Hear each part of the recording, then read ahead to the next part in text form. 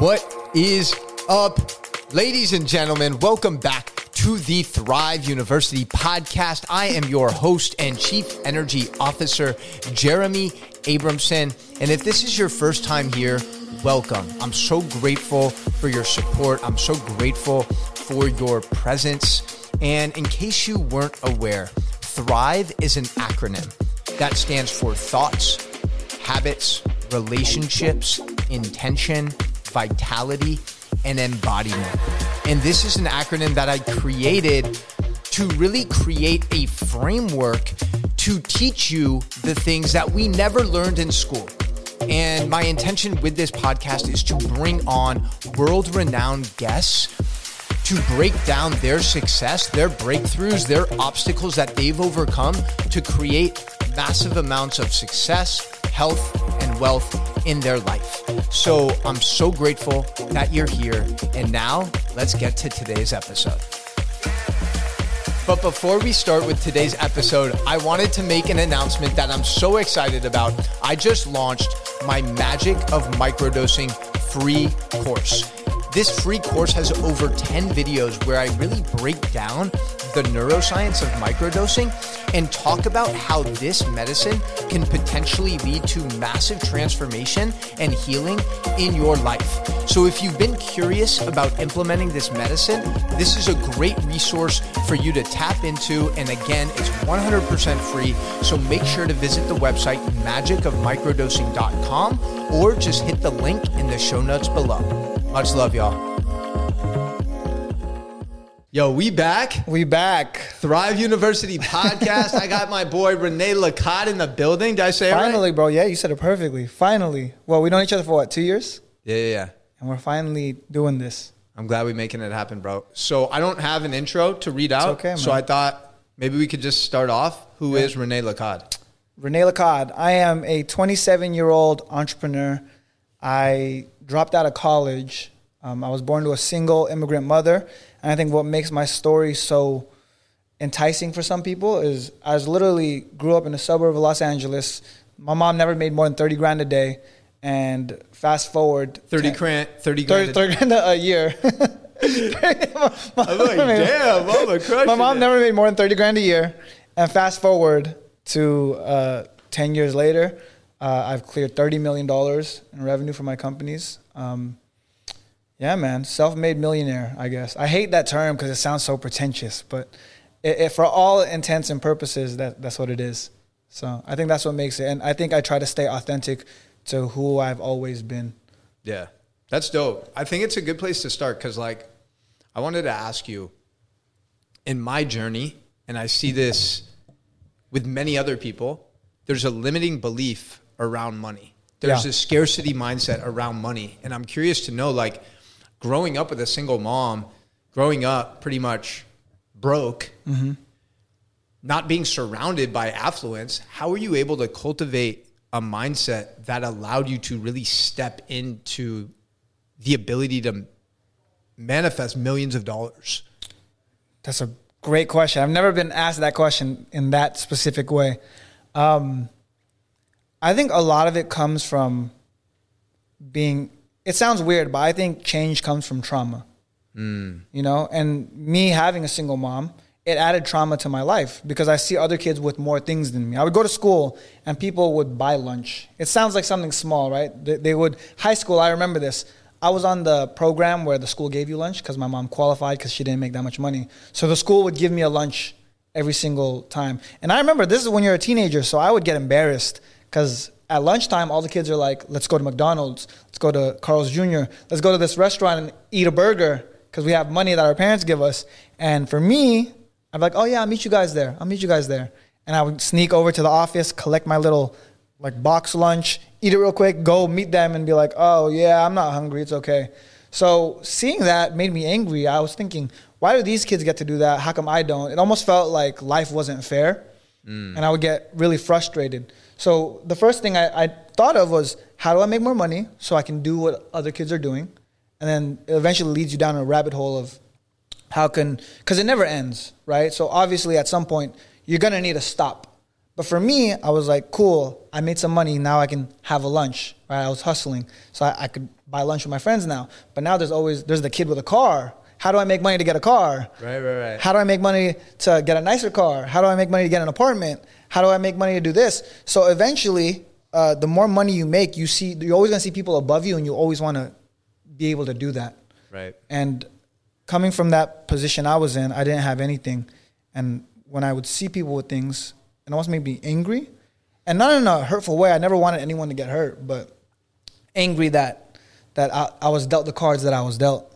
Yeah. So that's almost what it felt like. Yeah. It's crazy too, because when I look back at middle school, high school, like I grew up in a pretty affluent suburb of San Francisco. Mm-hmm. And I realize now, like looking back at those experiences and the kids that had the nicest clothes, the nicest cars, the nicest shit, they grew up with a level of entitlement that stripped away any hunger to be successful. 100%. Because when you're fed shit on a silver spoon, it's like, what's the point of even working? Yeah. Right. And I'm personally grateful. Like, you know, my dad was a doctor, so we had money, but my parents always made me fucking work for shit. I always shopped at TJ Maxx, Ross. Like I had to buy my mom's used car for $5,000, a Honda CRV. Yeah. And I'm grateful for those experiences because it's allowed me to cultivate a certain work ethic that I have now. And I don't feel like I would have had that if I was just fed shit on a spoon. Yeah. One of the best parts about being rich isn't actually being rich. It's the juxtaposition. It's experiencing the poorness, because then it makes the rich so much better. You know how they say there's no darkness without light, or there's no light without darkness, right? There's no love without hate. In the same way, being rich is only great. One of the best things you can get in life is being rich when you were poor. Because then you've seen what the other side is like. Yeah. It gives you perspective. If all you've ever known in your life is money, then, oh, this caviar means nothing to you. This nice car means nothing to you. But everything is so much sweeter when you can imagine the other side. Right? For me, I had a car at some point, the BMW i8, my dream car. And I remember having that car and appreciating it was the best thing ever, because I'm like, oh, I thought about this when I was a kid. I posted this all over my social media as a kid. I was like, this is... So when I finally got it, it made it amazing. That feeling you get, right? The lower you go, the lower lows means higher highs. So for me, everything I get to experience now, it tastes so much sweeter because I've seen the other side. Yeah. Yeah, it's amazing, man. How much of like when you started to accumulate a certain level of wealth, did you find yourself kind of buying material things and like chasing external validation just because you could? Right? Because I feel like my experience of you now is like you've done much more inner work. Yeah. So now like you're not looking for outside validation because you feel that level of inner peace within. Right? So tell me a little bit about that. Bro, it was a mess. And I think I call this the Justin Bieber effect. This is the best way to explain it. Any guy that makes money, or I want to say a majority, not any, but a lot of guys that make a lot of money typically go into like a black hole of like hedonism. They just want sex. They want expensive things. They want validation. They want to just do things that are pleasurable, right? And they almost lose discipline. That's because once you get something and you're used to getting something, you're going to continue to want it. It's almost like a drug, right? Validation is like a drug. It's like cocaine. You want it more and more and more. Same thing with making money. You make money, you want it more and more and more. Dopamine, I guess. Dopamine is a drug that people are addicted to. That's why people are addicted to porn. They're addicted to fucking drugs. They're addicted to drinking. They're addicted to all of these social media, their phones. It's because of all of these hits of dopamine. Right. So I think naturally when you go from having low hits of dopamine, because let's say for me, I don't want to call myself a loser, but I was a guy that was broke. I wasn't necessarily someone that people came to and looked up to. There was no hits of dopamine in my life. But then you make some money, you get laid, you get a couple wins, that dopamine starts hitting, and you get addicted to it. So at some point, I was just chasing the dopamine high. I was like, cocaine, give me it. Girls, fly them in. Where are we going? Here? Cool. Yeah. And all I wanted was that dopamine rush. Yeah. And then eventually, it's a black hole because you get sucked in and you're so burned out, right? Your brain's so fucked up because your wiring's all crossed and you feel unhappy. And at that point, that's when I started exploring, I guess, more holistic solutions that fit more with the natural way we are as human beings. I think the happiest people are the people that live closest to the natural order. If that makes sense. Yeah. So when did that journey start kind of, because quite frankly, like you're still young as fuck. Yeah. Right. And I'm 32, so I have a few years on you, but it's like, I also think those experiences at the club with the girls, those are part of life's beautiful experiences. Yeah. You know what I'm saying? And like, we can't necessarily experience those, you know, later on in life when we're married, we have a family, etc. Right? So I don't think there's anything wrong with experiencing those things. When did you feel this shift in regards to like, this is no longer bringing me fulfillment? That's a great question. I think for me, there was one moment. I used to throw like crazy parties at my place in LA. Really nice place right above Staples Center. And for me, one day, I remember I just threw a crazy party. Bunch of people were there. They're trashing the place. I didn't care. Someone was going to clean it in the morning. And I woke up, and there was a girl stayed over. So I woke up. There's a girl there. She was still asleep. I get up. I walk into my living room. There's fucking like 4 or 5 people, I don't even know, just laying like in random places. Someone's on my couch. Someone's in the other room. Someone's on the floor. There's burn marks on my wood, on my hardwood. Place is fucking destroyed, trashed. I look around and I'm like, there were stains on the ceiling somehow. I'm assuming because we were like spraying champagne or something. And I look around and I was like, I felt so disgusting. And you can't really act out. I wanted to be like, everyone get the fuck out of my house. Leave me alone. I wanted to clean. I just wanted peace, right? Because normally when you wake up in your house, you want peace. I woke up and there's a bunch of strangers. My place is torched. All of these people don't care about me. I'm not going to see any of these people ever again. And they're literally just using me for this fun temporary night. And it just felt so gross and disgusting. So I think at some point, I couldn't do it anymore. I was like, I need to change. So I went to therapy, right? I got a little life coach. And they started telling me things about myself that I didn't even know. I was sabotaging relationships. I was searching for external validation. All of the things that you hear, I was genuinely doing it.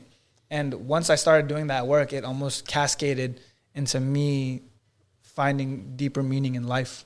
Was this before you moved to Miami? Or you were doing like going back and forth? I was going back and forth. So I had a place here. I had a place in LA. And at that point, I was making the most money I had ever made in my life, right? So I was just adding. I was like, let me get another car. Let me get another place. Let me get another girlfriend. Let me just get a bunch of stuff. And I think the more you add, the heavier it gets and the more weight you have on your shoulders. Yeah. Yeah. So I have to ask you though, man, because I feel like this journey that we're talking about, I feel like you are, if I were to look at people and say like role models, right? I wouldn't say myself because I have flaws, right? Maybe business, financially, I could be a role model to people. But as far as just a whole human being, I feel like you are someone that people could look at as a role model because you live a very holistic life. So I got to ask you, like, how did you do that inner work? Because I know it's different for everyone. It's not easy. So, like, what was your... Shit, man. I appreciate you asking. I mean, one thing that I think is misunderstood is I think self-help should be recategorized as self-work. Self-work, okay. Because if you want to become a better version of yourself, you're going to have to put in serious work. It's not going to be fucking easy, which is why 99% of people settle for a mediocre life. Yeah. And I always say, if you want a 1% life, you have to be willing to do the shit that 99% of people are not willing to do. Yeah. So that might be that ice bath. That might be starting that fucking business that you've always wanted to, leaning into that discomfort. And for me, bro, it really started, there's a couple different points. And I appreciate what you said. Like, for me, when I was 24, I was back home in Cali, working a job that I thought I loved. And I got fired from the job. My girl at the time was cheating on me. And I was like, bro, like, my environment's not serving me. All my boys from high school and college are still just like playing N64, smoking weed, smoking blunts till like 3 a.m. And I was like, I need to change my environment if I don't want to fall into this pit of darkness. Yeah. Right. And so I made that move. I drove to Miami and just went on a journey of like self-discovery, bro. Like pursuing my passions. Like I was always passionate about fitness. I never saw it as a career. I thought it was more of a hobby. Mm-hmm. And then the real shift, like the biggest shift, and I'll always say, like, it sounds very cliche, but the most life-changing experience for me by far was July 2018 in Peru when I first sat with ayahuasca. I've had an experience with ayahuasca too. Yeah, and we'll talk about that. Like, for me, bro, that took my blinders off. Mm-hmm. Before then, I was playing extremely small. Yeah. I was drowning in self-doubt. Did you try any other psychedelics prior or before doing Aya? Or? I had tried mushrooms. I had tried acid. Okay. But not a lot of times, not with intention. It was very recreational. Right. But like I felt a deep calling a month or so before, and I just booked this trip to Peru mm-hmm. by myself. Yeah. And dude, that first night, literally chilling, sitting with Nicki Minaj. It was the most, so I'll just give you like an idea of where I was like in my life. So I was just, all of my money and finances was tied to personal training in mm-hmm. person, right? Mm-hmm. Trading my time for money, mm-hmm. right? And all of my self-worth was attached to my physical appearance, my body, my six-pack.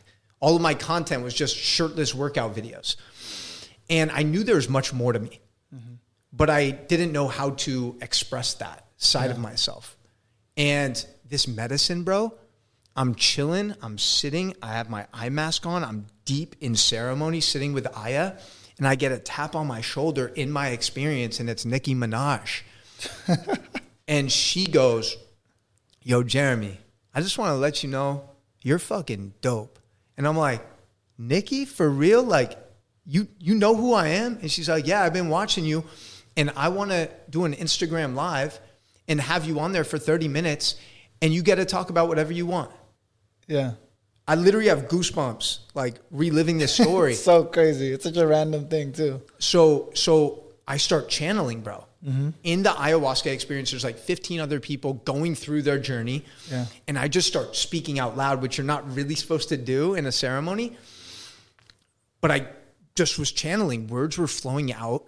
I wish there was video of what I was saying, because after the experience, a couple hours later, 7 or 8 of the other people came up to me and they're like, bro, your words literally got me through the darkest moments I've ever faced.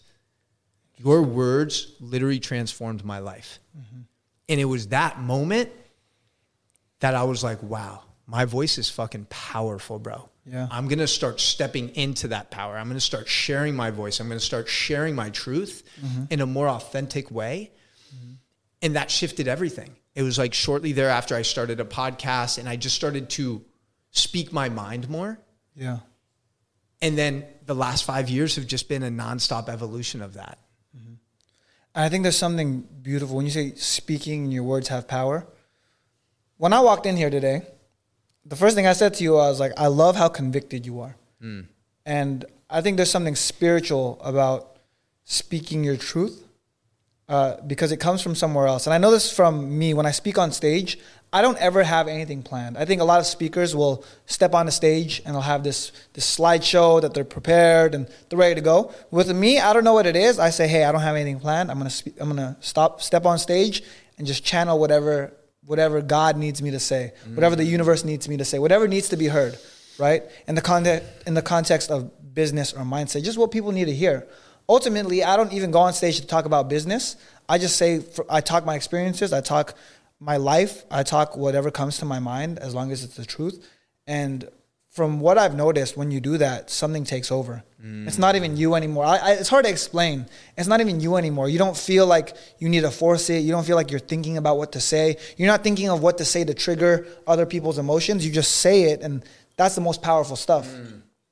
So I'm so glad you mentioned that, bro. Because and that's also what comes across when I see your videos too. It's like that authenticity. Mm-hmm. And I completely resonate with everything you just said, like feeling that channel, like I'm just a vessel. Yes, a vessel. That's the perfect word. You're a vessel. Like I'm just delivering this message. Mm-hmm.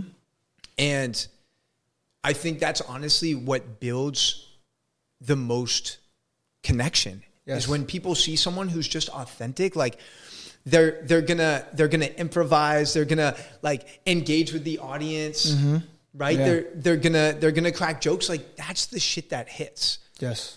And like when you said that, bro, it's crazy because so like a month and a half ago, I gave a TEDx talk. Fire. So I literally on my vision board back in 2020, I had a red dot in the middle of my vision board. And I was like, this is the year I'm delivering a TED talk. Then the pandemic happened. So the talks got canceled for 2 years.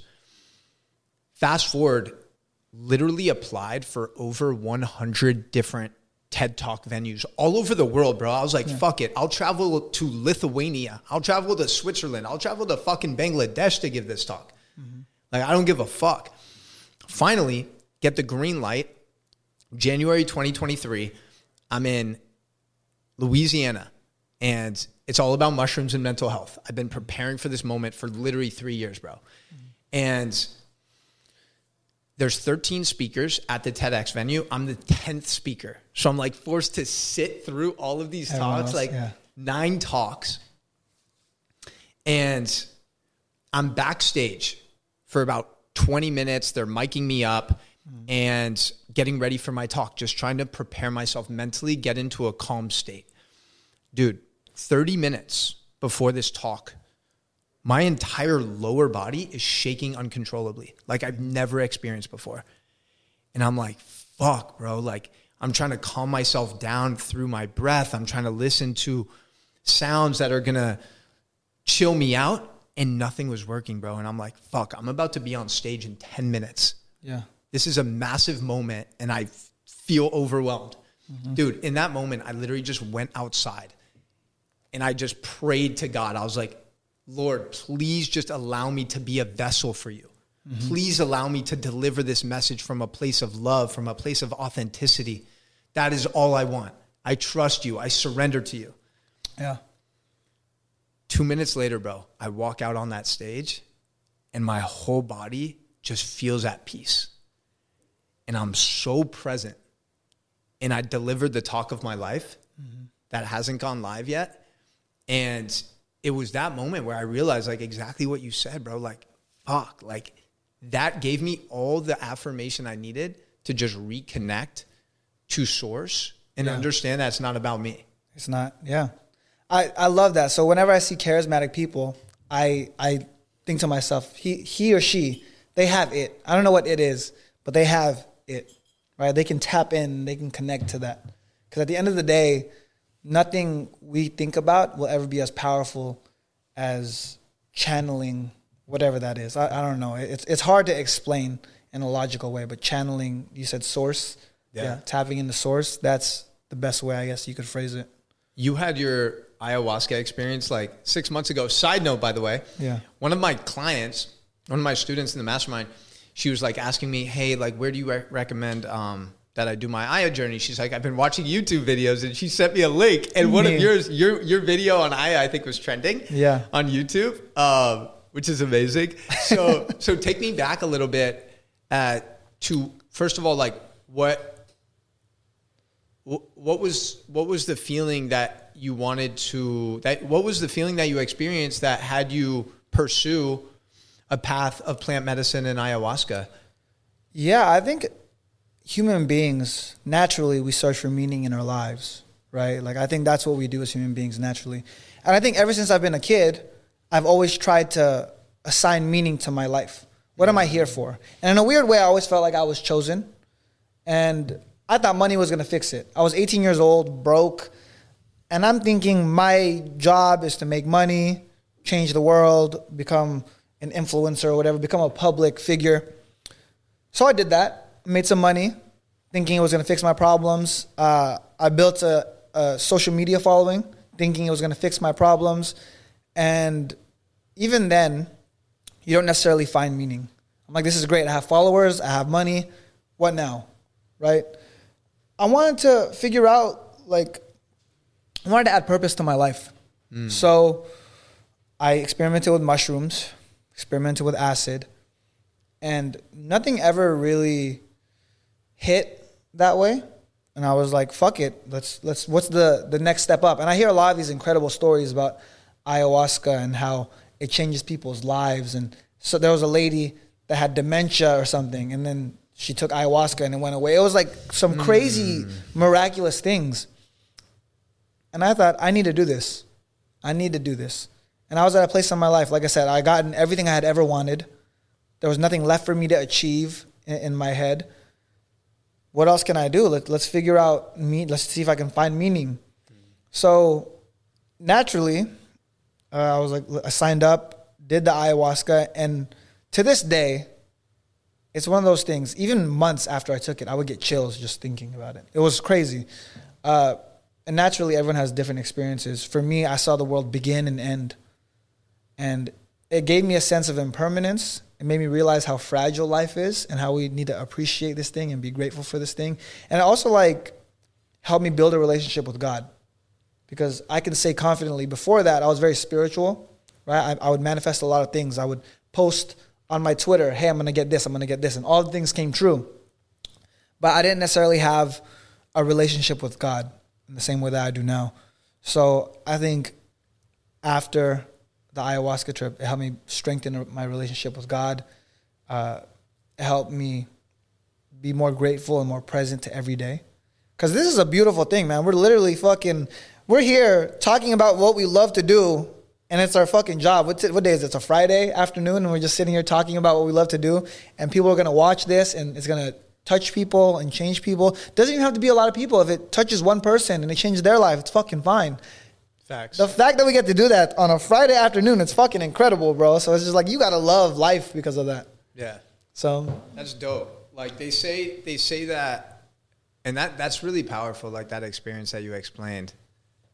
And it's just, I think it's powerful to see people of influence and power and impact step into the medicine, because a lot of times we can be neglecting our heart. Like we can be leading from a place of just like, yo, getting shit done, which is dope. And that's what you've been so great at the last decade, is like you have an ambition, you take action, and you create results, right?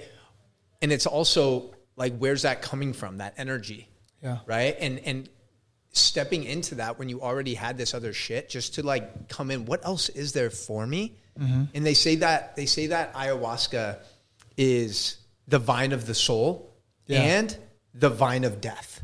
Because parts of you die in that experience, past versions of yourself. For me, the insecure version of myself died, right?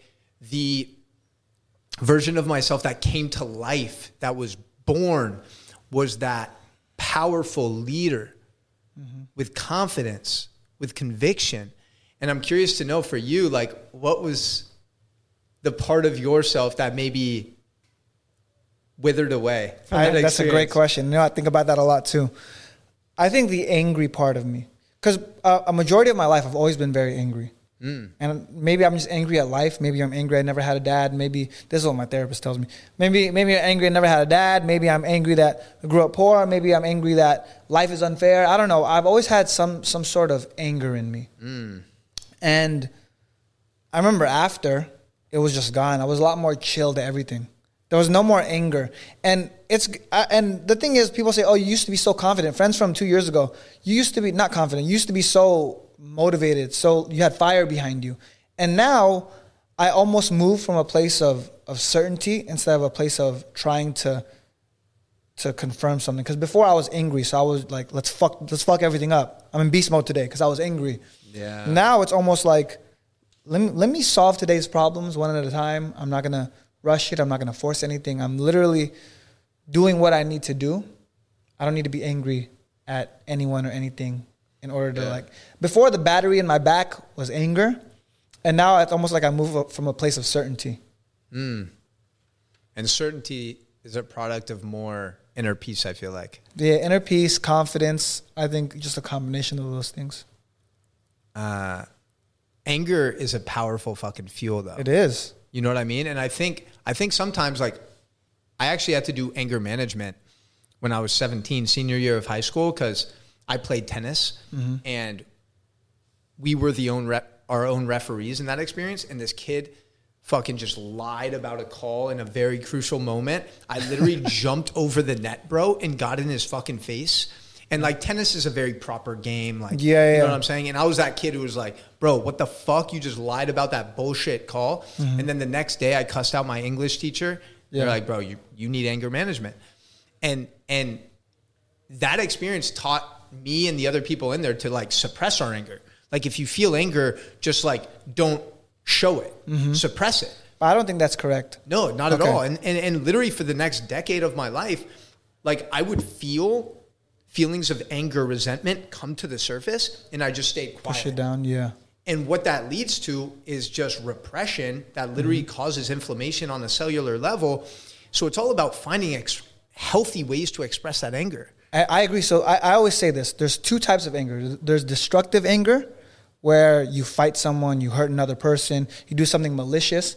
And then there's productive anger, where you channel that energy. If a girl breaks up with you, you're not going to fucking hit her. That's the worst fucking thing you can do. If a girl breaks up with you, if you go to the gym, you work out, you get better, and let's say you date a better girl, a prettier, nicer girl, right? That's productive anger. You took that anger of a woman breaking your heart and channeled it into becoming a better human being. Yeah. Right? So there's nothing wrong with that anger. The anger that's destructive, where you hurt people, that's the wrong way to channel your anger. So I tell everyone, hey, if you look and see someone on social media, they might be flexing their car or their watch or their whatever, their penthouse, right? It could be like this douchebag right here. Yeah. You're that fucking guy, Rene.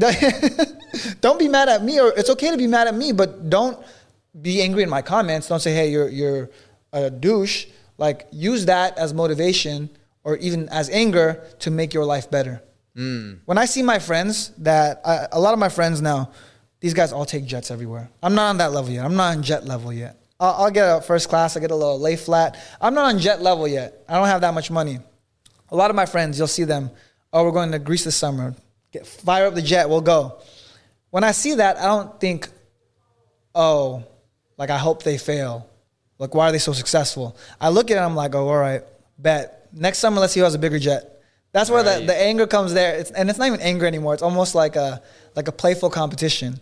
So instead of being angry, it's okay to be angry, but you have to use it in a productive manner. You have to channel that energy correctly, because anger is a great motivator. Yeah.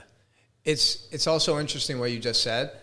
I think one of the greatest signs of a true friend, a true homie, a true brother, is when they see you winning, they fucking cheer you on. Yeah. And so often we live in a world where it's comparing.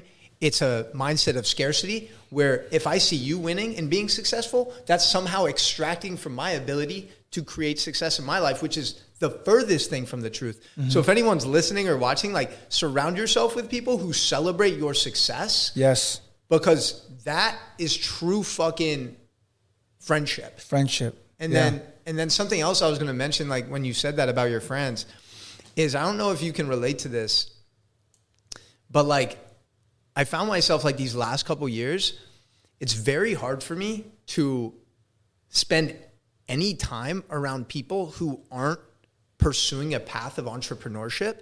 And what I mean by that is the only way that you can grow your business is by growing yourself. Yes. You have to be constantly working on yourself if you want to create success in your business and in your life. And I feel like so many people who are stuck in the narrative, the paradigm of working 9-to-5 jobs, and they're so comfortable in that life, they don't have the desire to constantly be improving. They don't have that fire in their belly that's burning. Like, today I'm going to get 1% better so I can grow myself, grow my team, grow my business. Yes. 100%, bro. And going back to abundance and scarcity, I love this because this is one of the biggest things in business and life. When we talk about abundance and scarcity, when people come from a scarcity mindset, they always feel like there's never enough. And they don't realize how business works, how life works, right? Business is creation, ultimately. You with your business, you've created something that didn't exist prior to you creating it. So there's more than enough to go around. That's why when you have a mindset of abundance, you succeed in business and life, because when you create new things, there's always the fact that you can create it means there's always going to be enough to go around, right? Yeah.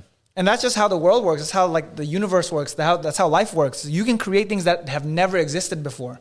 Back in the day, people always complain that, oh, AI is going to take our jobs. And they say this. That'd be the equivalent of saying farming tools, farming the little tractors, that's going to take jobs from people, because it did. But what did it do? It created more food for other people, and now there's an abundance of food because of that. Yeah. So naturally, creation leads to more progress, which leads to an overabundance, which means there will always be more to go around the more you create. Yeah. You know, it's a really tricky topic if people find it hard to grasp, but it's true. And that's why I'm so big on people starting businesses. Because let's say you start a business. People assume if your business is making a lot of money, I can't make any more money, right? Yeah. You're starting a supplement company. I own a supplement company. Right. I want you to do great, because guess what happens? The supplement industry grows. Yeah. So there's more people that are taking supplements, because you might be able to inspire someone to take supplements that I could never inspire. Facts. Right? So you're looking pretty jacked, my guy. Thank you, man. Thank you. I see you putting in the work. Thank you.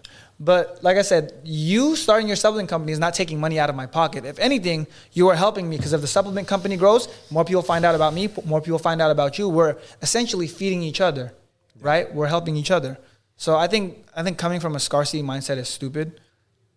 Scarcity doesn't exist. Yeah. It's fake. I mean, it's all these subconscious programs. Yeah. You know, and it's like you may be growing up in a household right now where you have a couple siblings, right? And you have this story that there's not enough love to go around. And this is why there's a lot of anger and resentment between siblings, bro, is like because they feel like their parents played favorites during their childhood, or all of these other narratives that exist. Yeah. And I think it's so important to, like, for instance, like mushrooms, ayahuasca, these different plant medicines. One of the things that I think is so powerful about them is that they allow us to reprogram that subconscious mind in a way that very few other things can. Yes. Like, I'm a huge fan of breath work. I'm a huge fan of yoga. I'm a huge fan of ice baths, right? But these medicines have a very unique way of allowing you to access some of those stories, narratives, limiting beliefs, toxic thought patterns, harmful habits from your past, reprogram them and rewrite a new story, a new narrative for your life. Yes. And that's why I think they're medicines and not drugs. Yeah. I agree with that, by the way. And you mentioned, real quick, I know you were going to say something. You mentioned, like, when you came to Miami, you know, like the hedonistic cycles, right? Like the clubs, like lines of blow, whatever. I had my experience with that when I first moved to Miami. full transparency. When did you, is that something like you pretty much, like right now, I'm just curious, like what's your relationship right now with alcohol? My relationship right now with alcohol, I'll drink occasionally. Before it was almost, there was sadness there too. So I would drink by myself almost every night.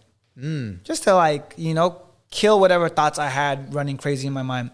Now it's like, I don't need it.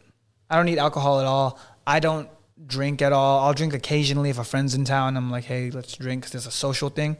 But I've cut my drinking substantially. I'm in a relationship now too, so I don't really go out as much. So a lot of the things that cause me to drink, right, going out, going places, doing things, being sad, using it as an escape, a form of escapism, I've cut that out of my life. So I've cut my drinking substantially, but I'll still drink occasionally. Yeah. You know, I know you're very anti-alcohol, so I want to hear your thoughts. No, I love what you said. Like, that's exactly how I am. Okay. I don't have anything against alcohol.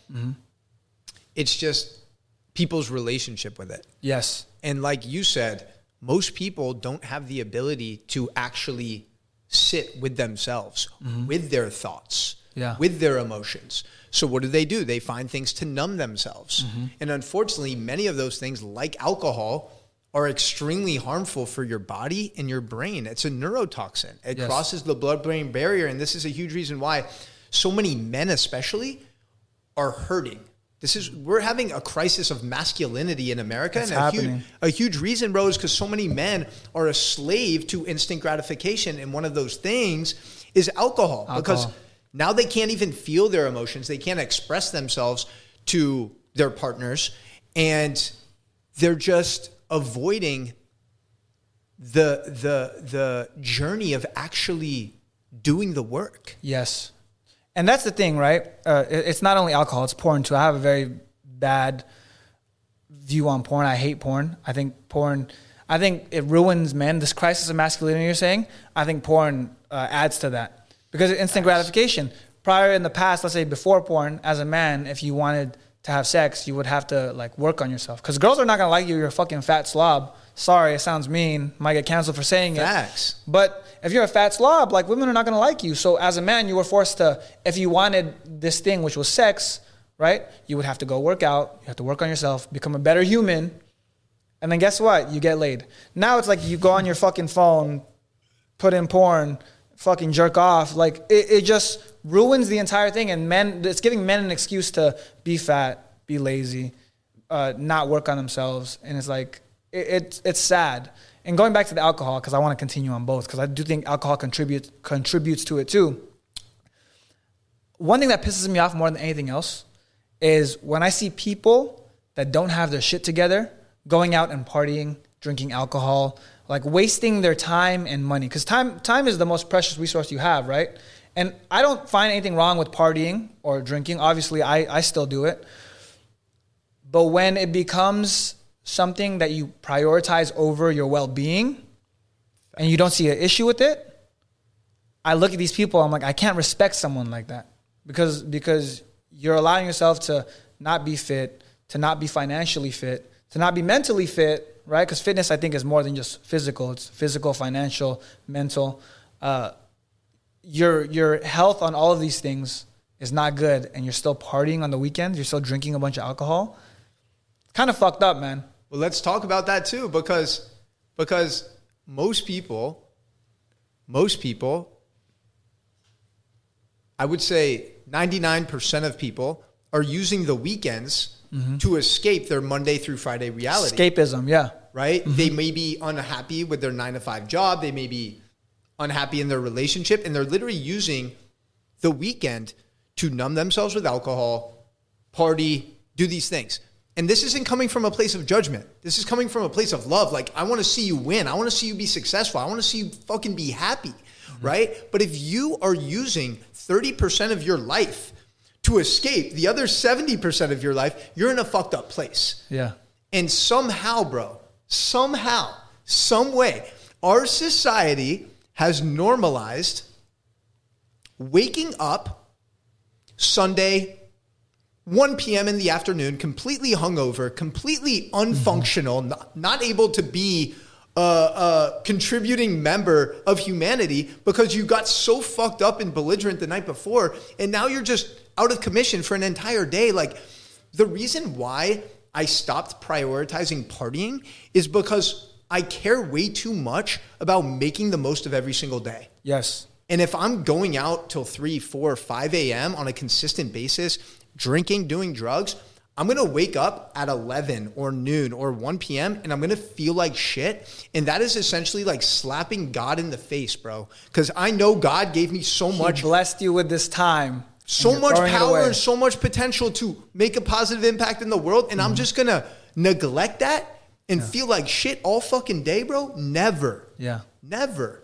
And if I do go ham one night, because I definitely most certainly will, because I like celebrating life too, like, I'm going to wake up 9, 10 a.m. and force myself to get after it. Yo, so I love what you just said there. Facts. Because this is something that I do, right? This is actually not too long ago, maybe 3 months ago. Went to the club, popped bottles, drank a bunch. I drank way more than I should have, right? I was over here saying, I don't drink as much anymore. I drank a fuckload that night because it was there. I'm going to do it. I remember waking up the next day and I was angry, but instead of being angry and like sitting around all day, first thing I did, get up, gym, longer than I normally do, hour and a half, sauna, sweat everything out, literally get in the sun and then rehydrate. Like, I was trying to get it out of my system as fast as possible because you have to make up for time lost. One of my friends actually tells me all the time, he said, alcohol isn't fun. It's just borrowing time from tomorrow. Borrowing time from tomorrow. When you drink, all you do is borrow time from the next day.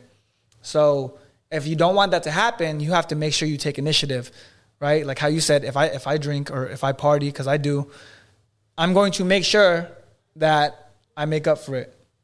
Facts. So if I ever lose time because of alcohol, it's my decision. I'm going to accept the consequences of that. And whether that's me waking up early, whether it's me working out extra hard, whether it's me putting more work in the office, I'm going to do everything in my power to make up for that, because you are right. God blessed us with this life, this time. Why are you going to waste it?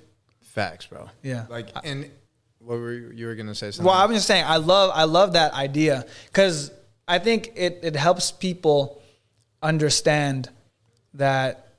I think when people watch your content, they might think, oh, this guy's lame. Like, he just doesn't like fun. I don't get that from you at all. I don't think that's what you're saying at all. I think it's more so you appreciate life. And when you throw life away, it's like, what are you doing? You get frustrated at people that waste this beautiful thing we have. Yeah, it's actually really funny. Like when you look at it like that, when you actually, because I haven't really thought about that. Like one of the most common comments when I did check comments, let's say I post a video and I'm calling out a harmful toxic ingredient, right? So many comments will be there like, YOLO, you only live once. Yeah. And I'm like, exactly. You only fucking live once. You only get one life. Why would you want to waste that life, waste your existence, consuming disgustingly toxic, harmful foods that are destroying your health, right? Yeah. Like, that's not living life to me. Mm-hmm. Living life is feeling energized, inspired, grateful every single day so I can make the biggest impact possible, so I can support my friends, my family, my community. That's what fucking living life is to me. And the people who seem to misunderstand that as like YOLO, like, well, I'm going to die anyways. I might as well just like drink a bunch of Coke, eat a bunch of cereal, and jerk off into a tissue every night. Like that's just not the life that I fucking desire, bro. Like, it's just not the life that I want to live. Mm-hmm. And that's okay for people who do want to live that life. The world needs mediocre people too, right? But like we mentioned earlier, I'm committed to creating a 1% life in every single area of life. And the thing is, I think people that say they want to live a life like that, they're in denial, bro. No one wants to live a life like that. People could say, I'm happy doing this and living this life and being overweight and not making any money. No one is actually happy with that. The only reason they say that is because they're too lazy to put in the work, and they're justifying them not working.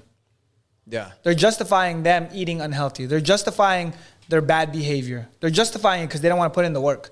Because I know from experience, I've been broke, right?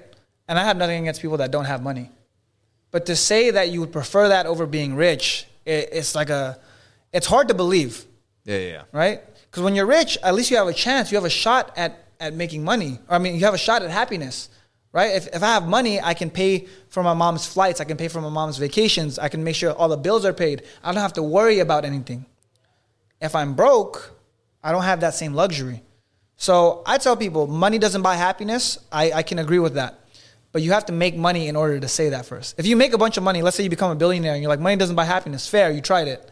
But if you're broke and you're saying money doesn't buy happiness, you have to make money first. How do you know? Facts. That's like saying being fit doesn't make you happy. If you're a fat guy and you say that, it's like, how do you know you're not fit? Right? If there's a fat guy and he was like, you know what, I'm happier fat than I was when I was fit. It's a little bit different. You could understand that more. But for the most part, the people that genuinely work on themselves, you'll never hear them say, I'm happier broke, or I'm happier unhealthy. I'm happier feeling like shit every day. Dude, it's so true. Like, I'm making more and more money each month, each year. Not to your level yet. I'll be there soon. But even just having more flexibility financially allows me to actually do things for the people that I love. Yep. And it allows me to give my time away in the community, whether it's volunteering and not having a trip about like, oh shit, like I need to be working during those 2 hours. It's like, no, like I created this lifestyle that allows me the freedom to do whatever the fuck I want, whenever I want. Mm-hmm. And if that's, chilling at the beach on a Tuesday afternoon, very well. If it means working and grinding Saturday night, very well. That's the life that I'm choosing for myself. Mm-hmm. And once you have more financial flexibility, it's actually a huge improvement to your health. 100%. That's where I was going to go next. Because the amount of people, bro, that are 70% of America is living paycheck to paycheck. Yep. That is an incredible amount of stress to live with every single day, wondering if you're even going to be able to pay the bills and put clothes on your child's back. Like, I would never want to be burdened with that level of stress. And for someone to neglect the importance of financial abundance and health, like that shit's going to improve your health, your family's well-being. Now you can afford higher quality, healthier food. Mm-hmm. Well, I was going to say part of that, just from the simplest example, right? And I know from experience, when I was broke, I was eating McDonald's. You know why? It's fucking cheap. I get a $3 McDonald's burger and fries for $3. Now, for my lunch, typically one of my favorite things to eat, and I don't think you judge me. It's actually healthy, but it's just like a ribeye, brown rice, and like some veggies. Every lunch, like that's my favorite thing to eat. Hell right? Yeah. It's $30, $40, $35 Uber Eats. So $3 burger versus $35 lunch, right? People that don't have money, they're going to opt for the cheaper option, and it affects their health in a negative way. And you could say the same thing for trainers, coaches. You only get better with money in all aspects of your life if you use it that way. Because you could use it the opposite way. You could use it to buy 10 burgers from McDonald's. But if you use money in the correct way, it can improve your life drastically in every aspect. And I think a lot of people have a perception of money and wealth because they immediately associate it with all the material things. Mm-hmm. And yes, it's true. Like you mentioned, like all the material shit, like the BMW, bottle service, all that stuff might supply you with those hits of dopamine and some instant gratification, but ultimately it's not giving you that level of fulfillment in the long term. Yeah. Right. But what you and I are talking about is actually using money to create better health, more freedom, and a better life for the people we love. Yeah. Well, money doesn't buy you happiness, but it's not that money doesn't buy you happiness. It depends on what you spend it on. Yeah. Right? Like a Ferrari is not going to make you happy, but your mom never having to work again, that makes you happy. Right? Right? Were you able to retire your mom? My mom doesn't want to retire, man. She has my little brother there still, so that's a long, complicated thing. But my mom has had some experiences where she's never experienced ever in her life. I've taken her to a lot of different places. I took her to a castle, Napa Valley. That was cool. She's tried caviar for the first time. She's done a lot of things. She was on a yacht for the first time recently, actually. It was really sweet. So it's like the happiness you see on her face when she gets to see all this stuff, especially since it's her son that she like had this little child and she raised it by herself. And now it's like putting her on flights all over the country, taking her to places she's never been, showing her things she's never seen. It's a beautiful thing, man. How does your mom receive those things? Like, because I'm sure at first, especially, it was a little uncomfortable, like coming from a place of scarcity and poverty, like, oh my gosh, like this is so expensive. Like, I don't want it. Yeah. Like, tell me a little bit about that. Because when I try to treat my mom to things sometimes, like she still has trouble receiving because she always had a problem and challenge, like giving things to herself.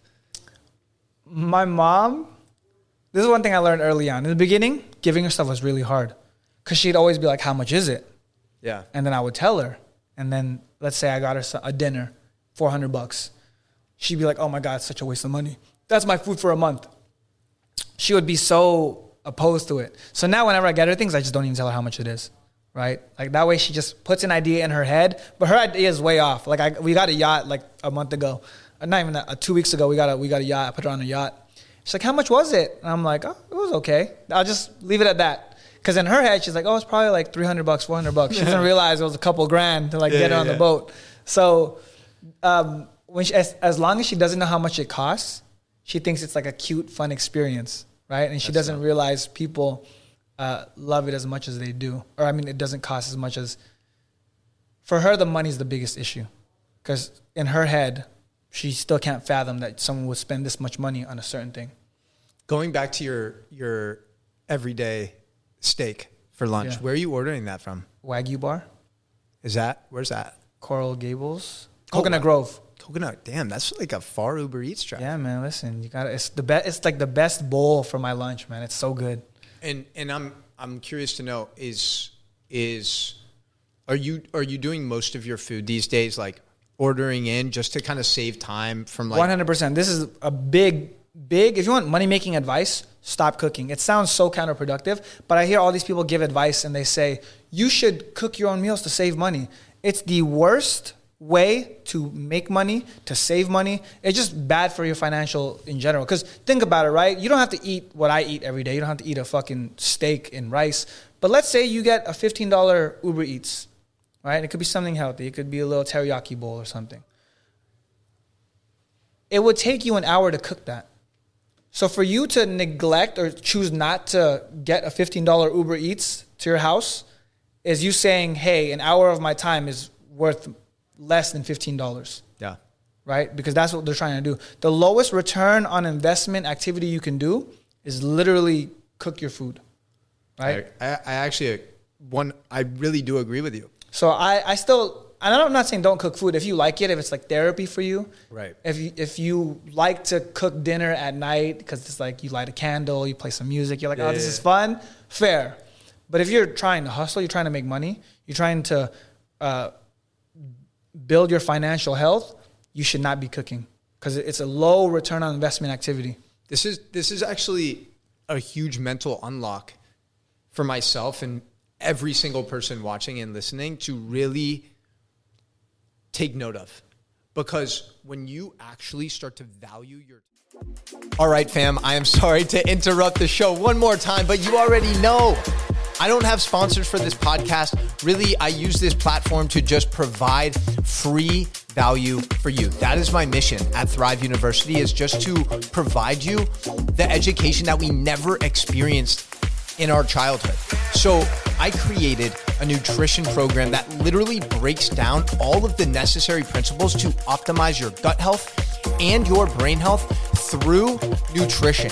And this course used to be $297, but I wanted to make it massively affordable and accessible for everyone. So it's now $29 for lifetime access to some of the best content I've ever created regarding nutrition. So if you're ready to take your life, your health to the next level, make sure to visit the link in the show notes to take advantage of that amazing opportunity. And listening to really take note of.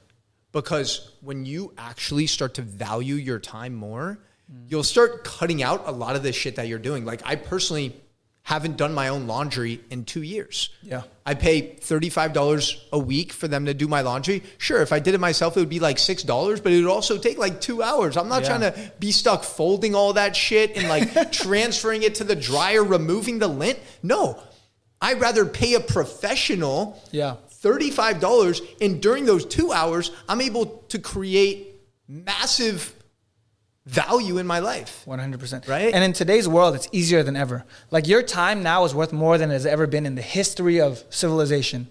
Because, and I tell this to kids too, kids think my time is better if I sold it to a company for $8 an hour, or $10 an hour, whatever minimum wage is, right?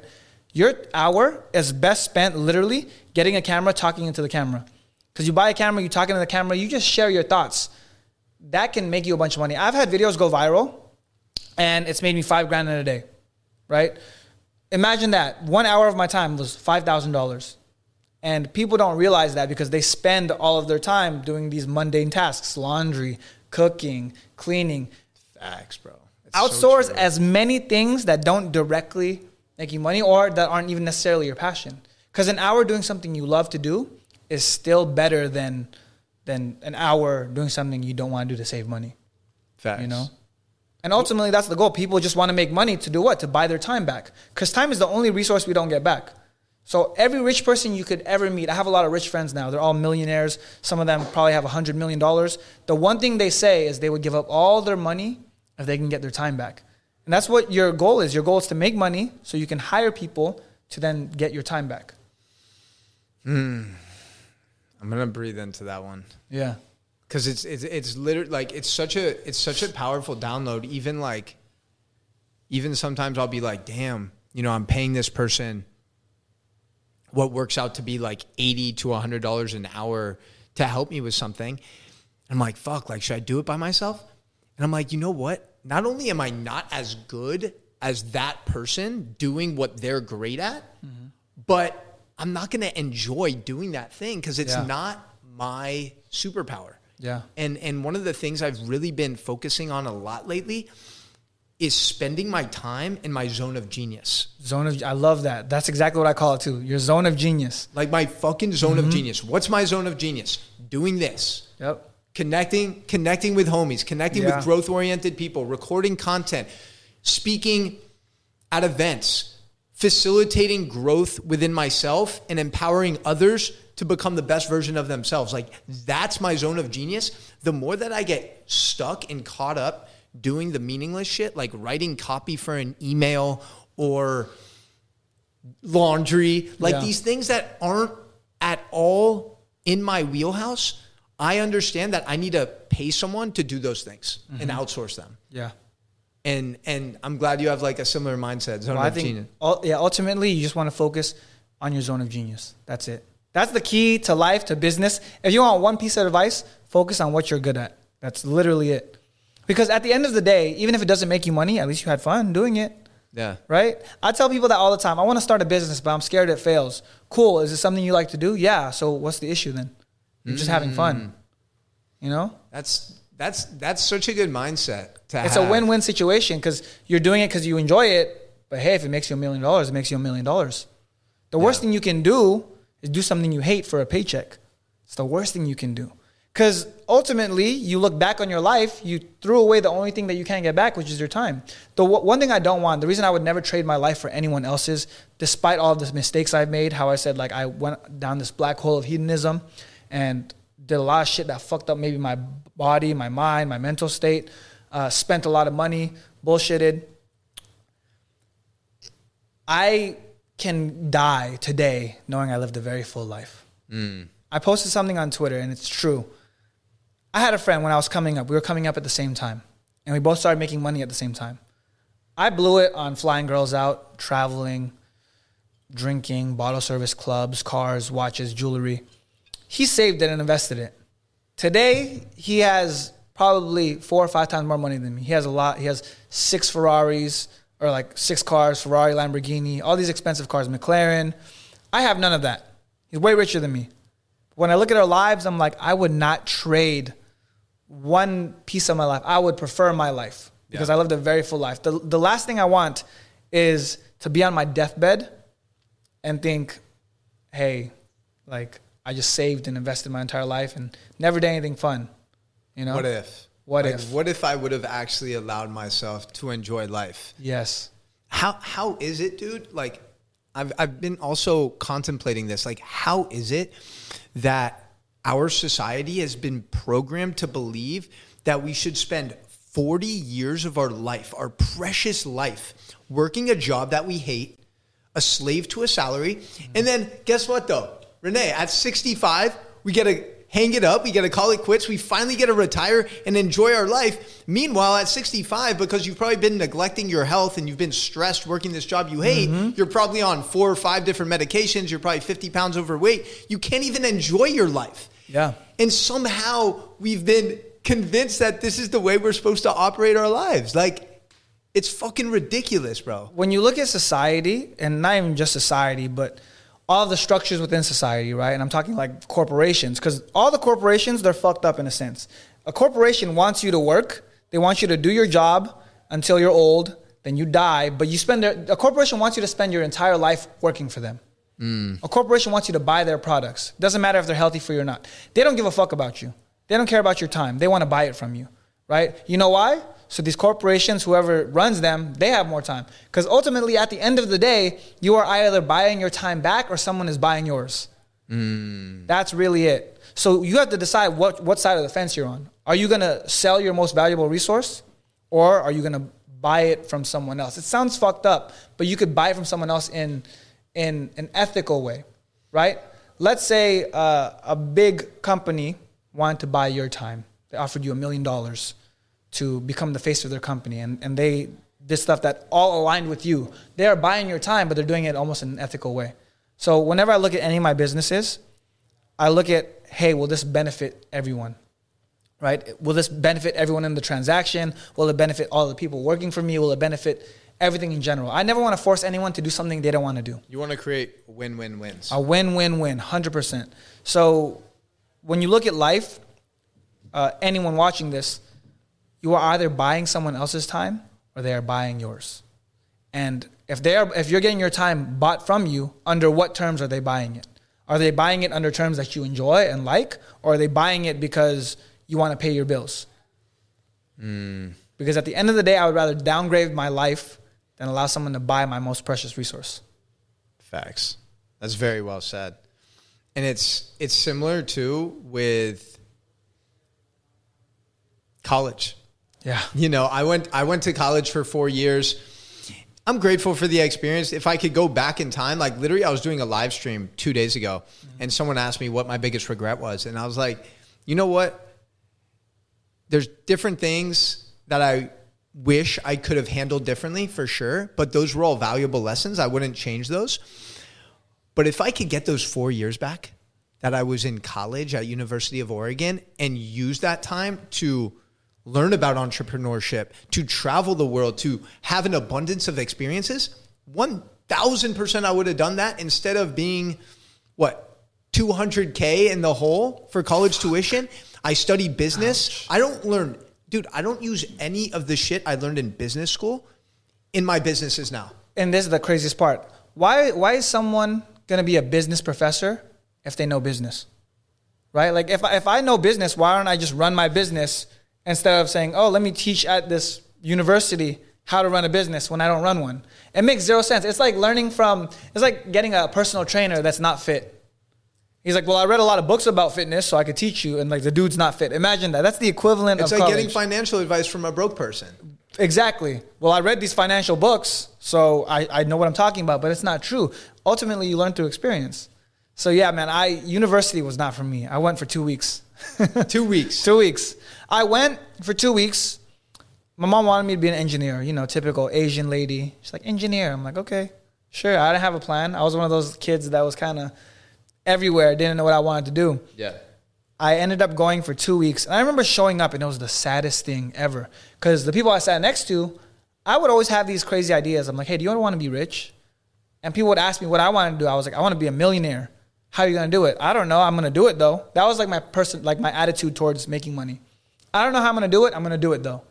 And people looked at me and they thought I was dumb.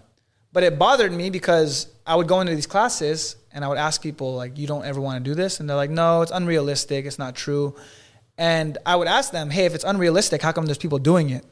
And the responses were always, they got lucky. They had a rich family. They had this, they had that. And I sat and I thought about it and it didn't make any sense to me.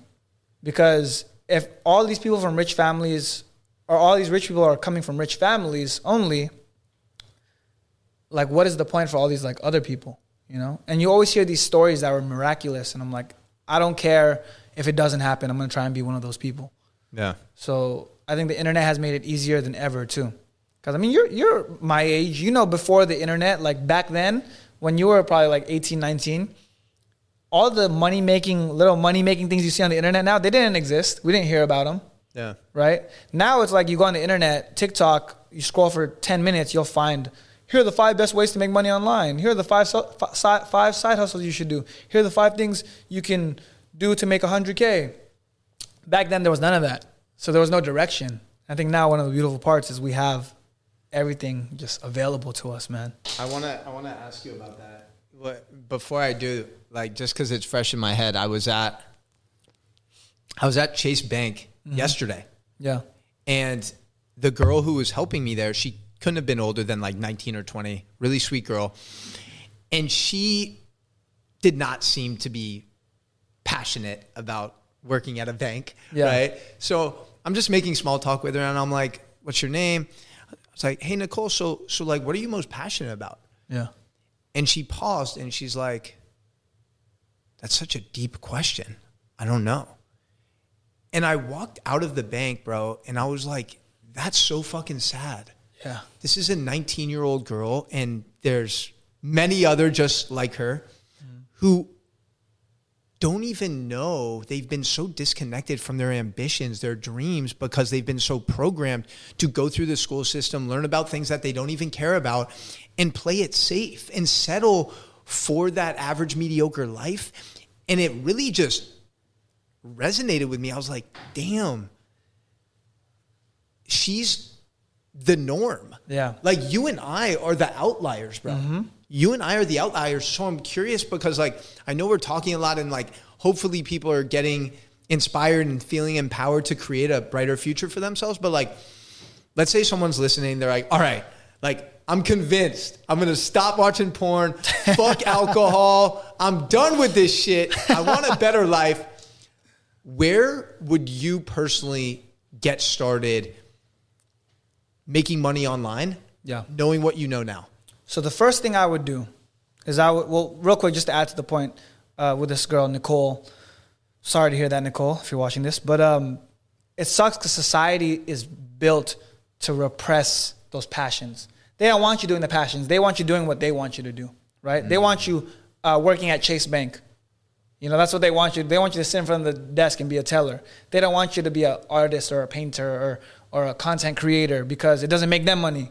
So it's designed to repress those passions. But if I were to start fresh, just wanted to make money online, just wanted to make a quick buck, the first thing I would do is find a profitable service I can offer. You don't want to sell products right away because product businesses typically have more logistical costs. They cost more overhead. It's going to require some sort of investment. And when you don't have money, you don't have money. You can't do anything about that. So the first thing I would do is find a service, right? A good example, you have a person that edits your videos? Yeah.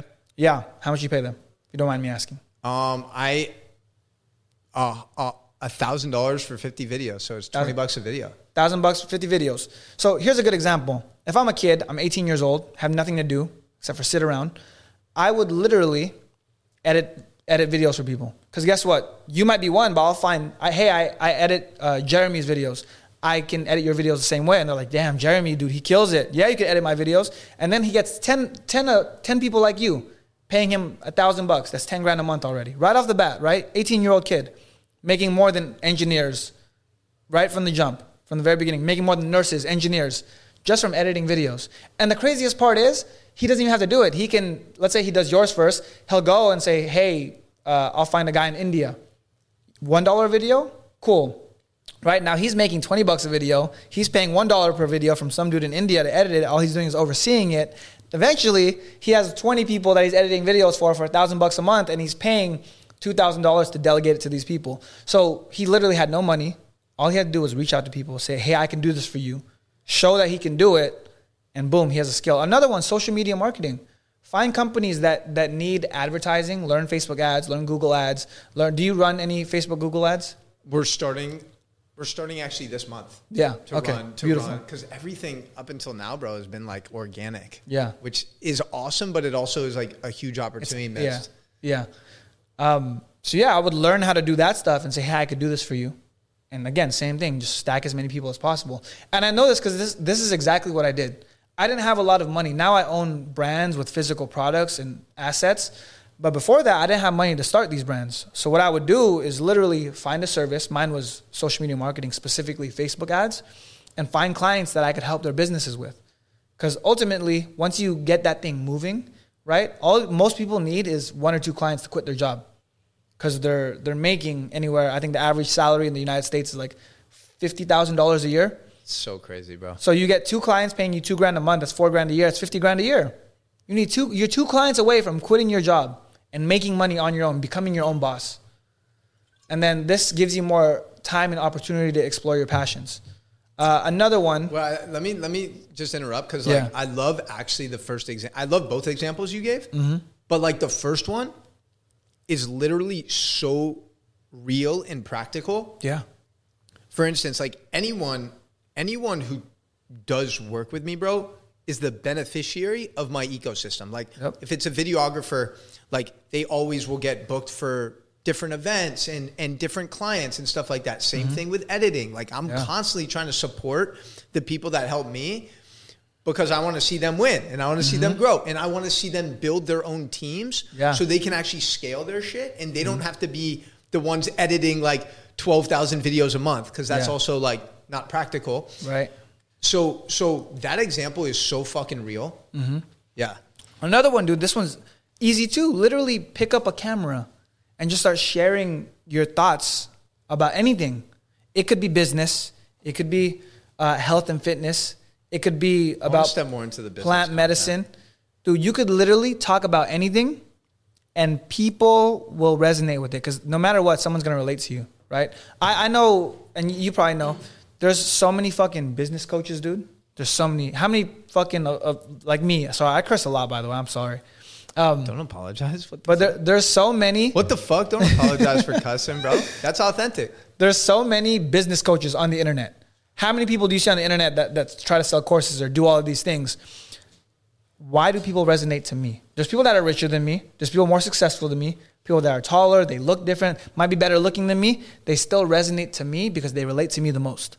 So no matter what, there's thousands of fitness people on the internet. They still resonate towards you because you have your own unique story, your own unique perspective, and people resonate with that. So another easy one, right? And this one's not as clear cut, but the possibilities are endless. Literally pick up a camera and just start talking about your life and get better at it. Yeah. Like talk about your life, share your experiences, talk about what you're passionate about. Because I guarantee someone is eventually going to pick up on that, like it, enjoy it. And then from there, like you can start making money doing that as well. Yeah. And this shit takes time. Like if you want to be extraordinary at anything, you have to do something ordinary for a very long period of time. Like whether that's becoming the best athlete, the best artist, the best entrepreneur. Like it's all the same game of commitment and consistency. 100%. You know? And Santi, can we go longer, bro? Like, yeah, because I don't have, I have my boy coming in at 4 and like, there's no need to, Rene's good. So like, I'd rather just flow. Yeah, man. I'd rather just flow. Like the, going back to what you said about like why people resonate with you, why they may resonate with me, it comes back to authenticity. Yeah. And this is like the number one thing that I really try to communicate to my friends, to my students, to my loved ones is nobody can compete with you on being you. Woo, I love it. Yeah. You are so beautifully unique and divine. Nobody does it quite like you do. And once you start to own that energy and you realize like, damn, like, yeah, there's a lot of people singing. There's a lot of people creating content. There's a lot of people doing X, Y, Z, but nobody does it quite like me. Like bring that unique energy and spice to everything that you do and you will be successful. But most people, bro, and honestly, it goes back to like one of the reasons why I think things like ayahuasca and mushrooms can be such powerful medicine is because they help remind you of your unique gifts, those things that you used to love doing as a child. And they reconnect you with that joy. Like for me, I used to love fucking Jim Carrey movies and like doing Jim Carrey impersonations as a kid. And I stopped doing that shit like when I became an adult, right? And now I'm like, how can I actually infuse that goofy energy into my content, into my communication style? Because that's still part of me. Like the most authentic part of ourselves is our inner child. Those first 7 years of our life before our innocence and authenticity got robbed from us, that is the part of my life, of myself that I'm always trying to reconnect to. Like, how can I tap into my inner child today? You feel me? Yeah. And when I love this tap into your inner child. I love that that's a popular thing to say. When we're childlike, we have this curiosity and like this happiness. We look at the entire world through like a beautiful lens, right? When you look at kids, there's no sad kids. They're all happy kids. And it's only when we become adults that society beats us down and makes us these drones that just go through the motions and live these miserable lives, right? But these kids are just so happy. So I love that tapping into the inner child mentality. And I think more people should approach it that way, because ultimately, that's when we're going to be happiest. I see you a lot, because I think for me, it's harder to be as happy and energized as you, right? I'm always very productive. From even like, I've gotten the habit of, even if I'm sad, even if I'm fucked up, even if I feel terrible, I'm doing whatever needs to get done. Yeah. You do it with a smile on your face. I love that about you, bro. You're just like, always just like a ball of like radiant energy, right? What is the secret to that? What would you tell people? Like, what's the best advice for that? Well, asking for me, not even asking for other people. I'm asking for myself. Yeah. No, I appreciate that. I appreciate those kind words, bro. Honestly, man, a majority of the time, what you see is what you get. Like, I'm a dude that's filled with a lot of joy, energy, passion. Mm-hmm. But don't get shit twisted. Like, I definitely have those challenges and obstacles internally where I'm like, damn, like, I don't feel like I'm where I'm supposed to be. Like, I haven't arrived yet. Like, I haven't tapped into my full potential yet. And for me now, it's like having that kindness and compassion with myself when I'm starting to feel those things. Like, bro, you're doing the best you fucking can. Like, you're waking up every day and taking action. You're staying committed, consistent to your vision. You're doing the best you fucking can. So if you start to experience any of those lower vibrations or, you know, challenging emotions, don't run away from it. Allow yourself to process it, sit with it, and grow from it. And for me, that level of kindness and compassion for myself is something that I didn't have before. Mm-hmm. And as I step into that, it's like, okay, well, how can I just infuse more of that joy into what I'm doing, even if it is a mundane thing? Like, yeah, because ultimately, bro, I realize it's crazy because, like, I always talk, you know, I'm big on, like, talking about gratitude and, like, the importance of just appreciating all the little things in your life. Mm-hmm. But there's many times where I catch myself not being grateful. Yeah. And if I take a step back and I look at the life that I've created for myself, I'm like, damn, dog, like, you've come so far. I'm so proud of you, you know? Mm-hmm. And it's really reminding myself to be grateful for all those little things. Like, yes. like having a beautiful apartment in Miami Beach, having delicious warm coffee every morning, having the highest quality hydration, having the sunshine hitting my face, having amazing friends in my life, having my parents who are both in good health, you know, my health, like all of these things that I take for granted on a daily basis, returning back to that and getting grounded in that gratitude. And that is what allows me to anchor into more joy and happiness on a consistent basis. Yeah. Does that make sense? 100%. There's a quote I heard, and it goes, life doesn't happen to you, it happens for you. And ultimately, everything that might be bad in your life, it just depends on how you look at it, right? I try to take that now, because I used to take things really seriously. Something bad happened, I would be real down about it. Because, oh no, this is the end of the world. Back then, I remember I was 16 years old. I crashed my car that I had, and I'm an idiot. I was like sexting a girl, and I crashed the car. The car that I had, I was 16 years old, and it was the worst day of my life. Car was like $5,000. It wasn't anything nice.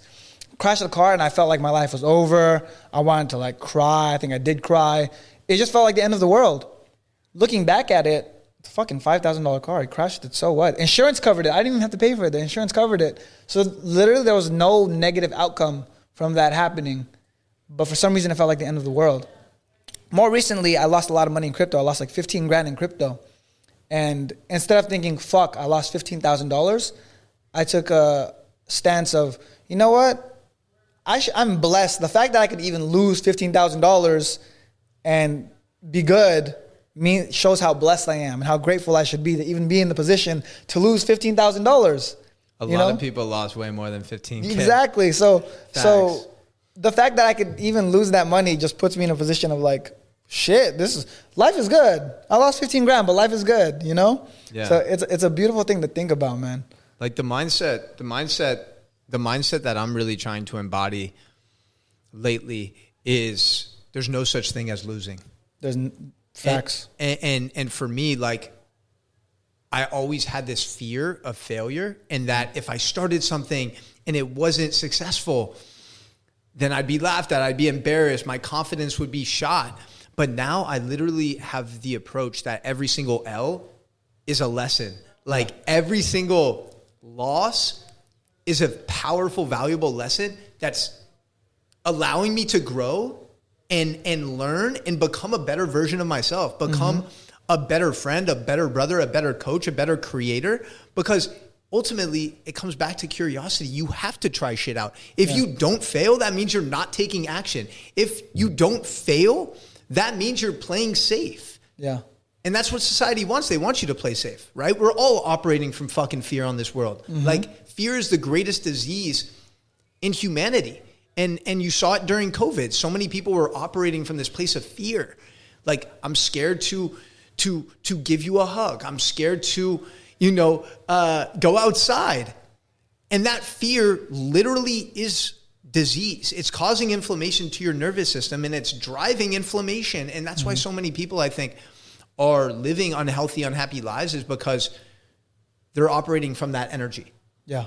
Rather than like, yo, I'm going to take action. I'm going to learn something. Like you said, like, what's the worst thing that can happen? Exactly. Bro, what's the worst thing that can happen if you start that business? Nothing. If you ask that girl out. I tell people all the time, people say, oh, I'm scared to start the business. I'm scared to fail. If you're at a 9-to-5 job that you hate, you're already failing. So nothing changes. You fail with your business. It's better than failing in your life because you're at your job the entire time that you don't even like to do. One thing I always say, mistakes and losses are God's way of communicating with us. If you do something and you make a mistake and you fail, but it doesn't kill you, that's God kind of giving you a slap on the wrist. Not that way. Wrong way. Change something up. Because people like to make mistakes, but they don't learn from them. They say they make a mistake. God told you not to do that already. You're still doing it. Obviously, you're not listening. Right? People are so blind to the messages they receive from the universe or God or whatever you believe in. But it's a beautiful thing because it tells you what's right, what's wrong.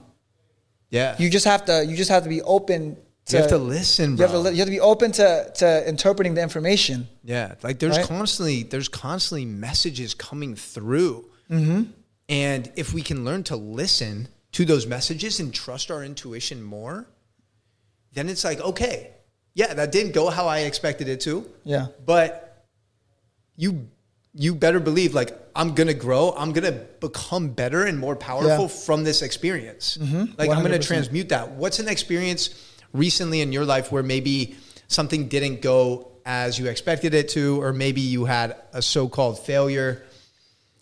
That's a great question, man. I might have to think about that one for a little bit.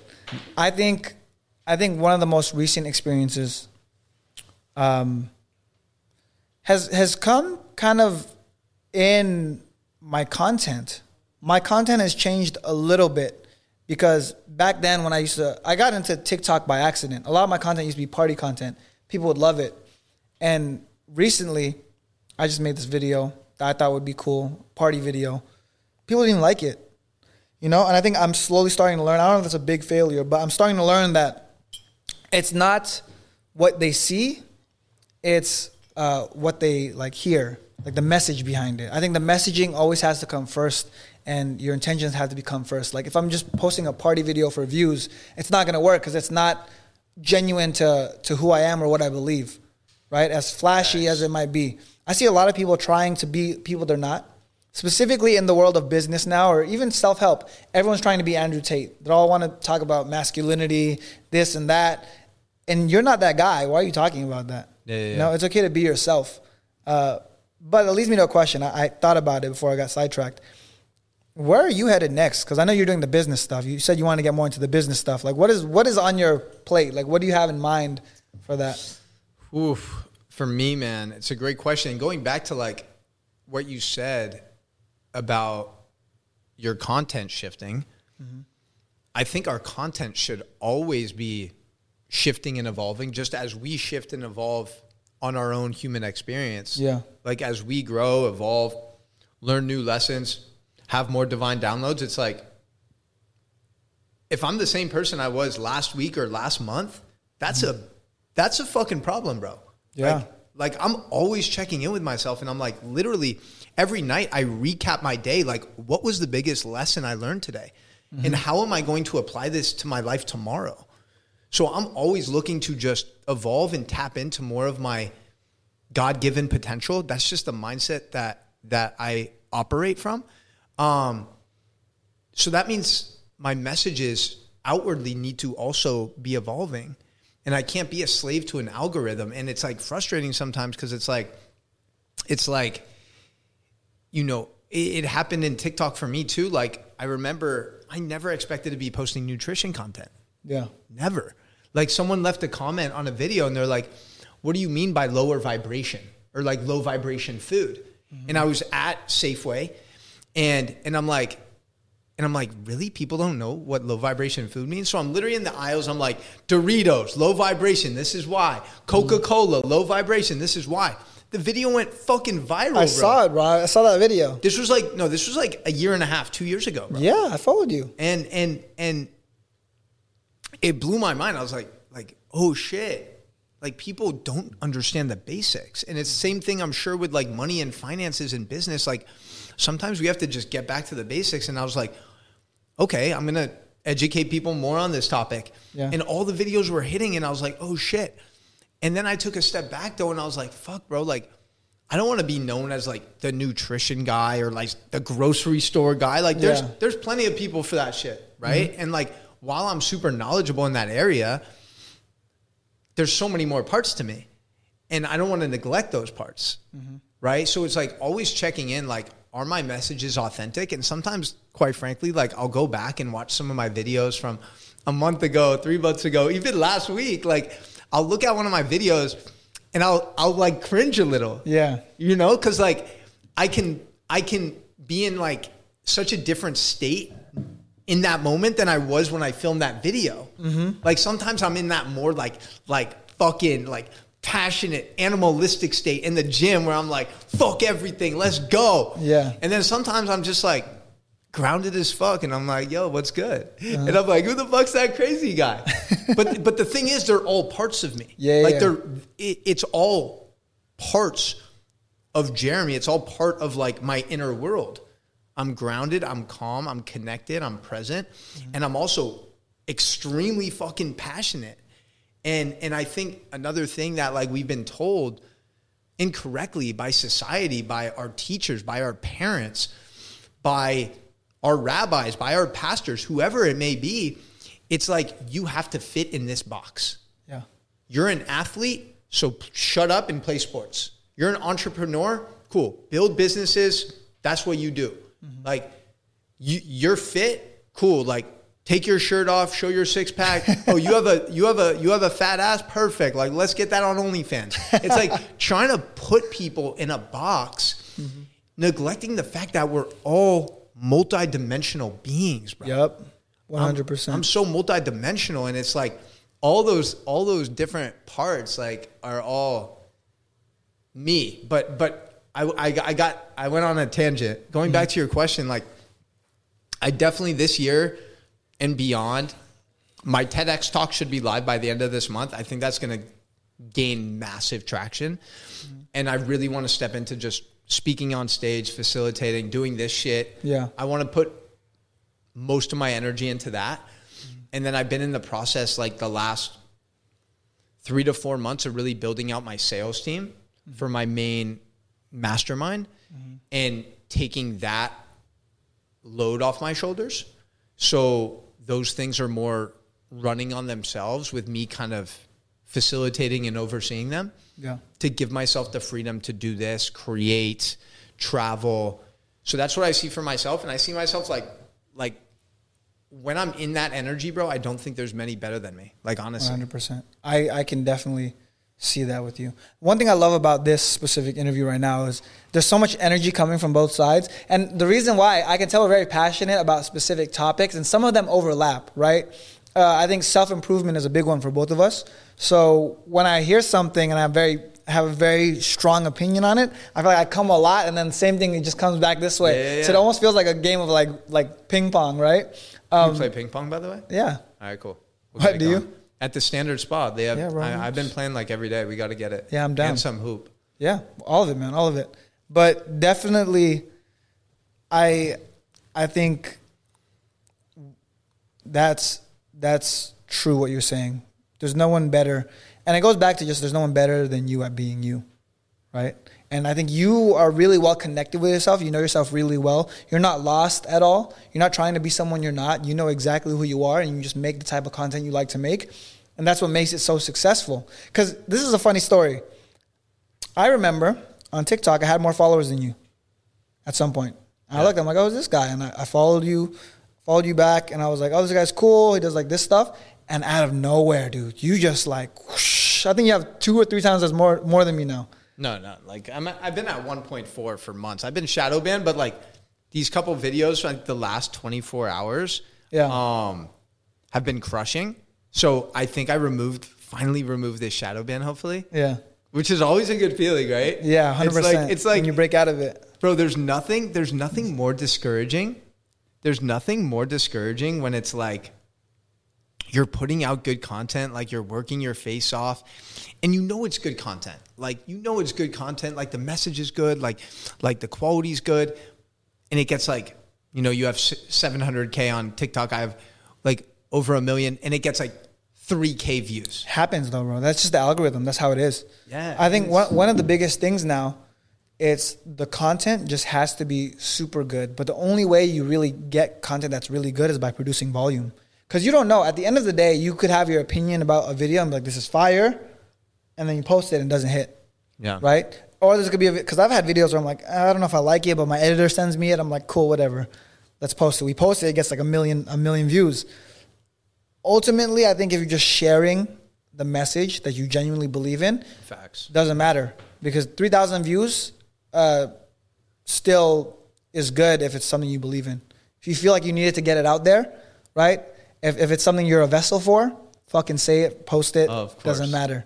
Do you have, does one of your editors do all of the timestamps, clips? Because one of the things I've had trouble outsourcing, and this is a super technical question. Yeah. But like, for instance, we're going to record this podcast. We're going to fucking go for 90 minutes, maybe even 2 hours. Fuck it, right? Right? I'm going to watch the whole episode. Love that, bro. And I'm going to like, okay, these are timestamps. Yeah. That's one thing that like, I've tried it with a couple people, like, hey, clip it, what you think are the most powerful moments. They don't get it. It's hard, right? Because like my videographer now, who's been with me for like 6 or 7 months, but like we're together a lot. She really understands, and I trust her, like clipping stuff. But when it comes to this, like I'm gonna watch the whole pod. So what do you do in regards to that? You know, like it's hard. There's not really a solution for it. Because even you see Gary Vee, he has 15 million followers. He has videos that get 20K views. Yeah. It's crazy. Because not everything you say is going to hit, and your editors are not always going to get it. I think the best magic happens organically. Like naturally, you're going to, at some point, you do one of these. Could be this one. You're going to say something that's just like super significant, and it gets 20 million views. Oh, there's been a lot of those moments during this conversation. Yeah, so I feel like as long as you just keep this up and you just do as many as you can, you're going to get one no matter what. That's the thing I tell everyone. If you do something enough, if you film enough videos, you clip enough stuff, it's going to fucking hit, man. Facts. It's just a matter of when. It's just a matter of, it's not a matter of if, it's a matter of when. Yeah. So if you do it, it's going to hit. What about for you? Like, what do you feel like, what is kind of that next chapter look like for you in terms of what you're most excited to step into? You know, I'm trying to move away from, I feel like I put myself in a box a little bit with this flashy image. So I'm trying to move away from that flashy image. If you notice in the beginning, I was posting a lot of like party content. Now, a lot of it is talking and reminiscent of that type of stuff, because that's not really my message. You know, it's unfortunate though, because you almost have to use that to get the attention. So I don't mind using that old stuff to get the attention, but the message has changed. And I think as a society, everyone, or even on the internet at least, self-improvement is becoming more popular. Back then, self-improvement was like, oh, you want to be an entrepreneur? Cool. Now every single person wants to be an entrepreneur. Facts. It's the cool thing to be an entrepreneur. So because of that, I want to show that you don't have to be someone that looks only to party or to do stuff like this. You can just be a regular person and have a regular life and just enjoy things you do. You don't have to be as extravagant. You can be very simple and just have a love for business, the mission. And I think that's the most important thing is your mission, your passion, whatever you like to do. Do you think all of that flash from like the entrepreneurial lens came from like Dan Bilzerian and people like that, like 10 years ago who were just fucking just flashing all the women, all that lifestyle? Because what's interesting, bro, is like I'm always one of the things, like talking about like next chapters and stuff, for me this year and moving forward, relationships are a big priority for me. Yeah. Cultivating new expansive relationships and really nurturing the relationships that I value now. Mm-hmm. And really like surrounding myself with people that fucking inspire me. Like I found myself with many of my friends, and I love all of them, but it's like I was the one doing the big things. Yeah. And I was like, I know I need to change my surroundings. Mm-hmm. So I went to a leadership retreat in December, and like I'm continuing just to level up. That's like huge for me right now.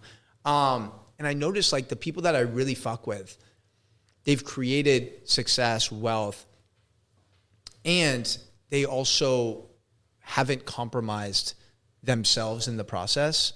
Like maybe like you, they chase the material things, mm-hmm. they experience that, but like they live a pretty simple life for the most part. Yeah.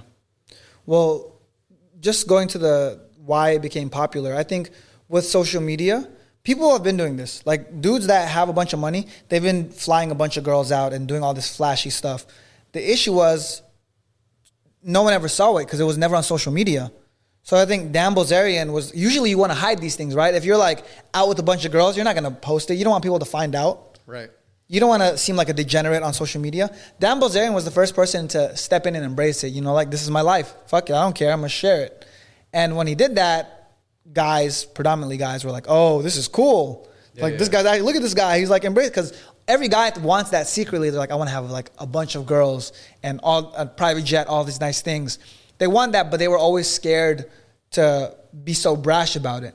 And when Dan Bilzerian did it, it became a hit because he was the first one to do it. Mm. And then I think what happened is, because Dan Bilzerian's not the only guy with money that's been able to do that. You know, a bunch of guys have been able to do that. I've done a couple crazy things that I posted. Like I posted one time, like me and 4 girls in the shower.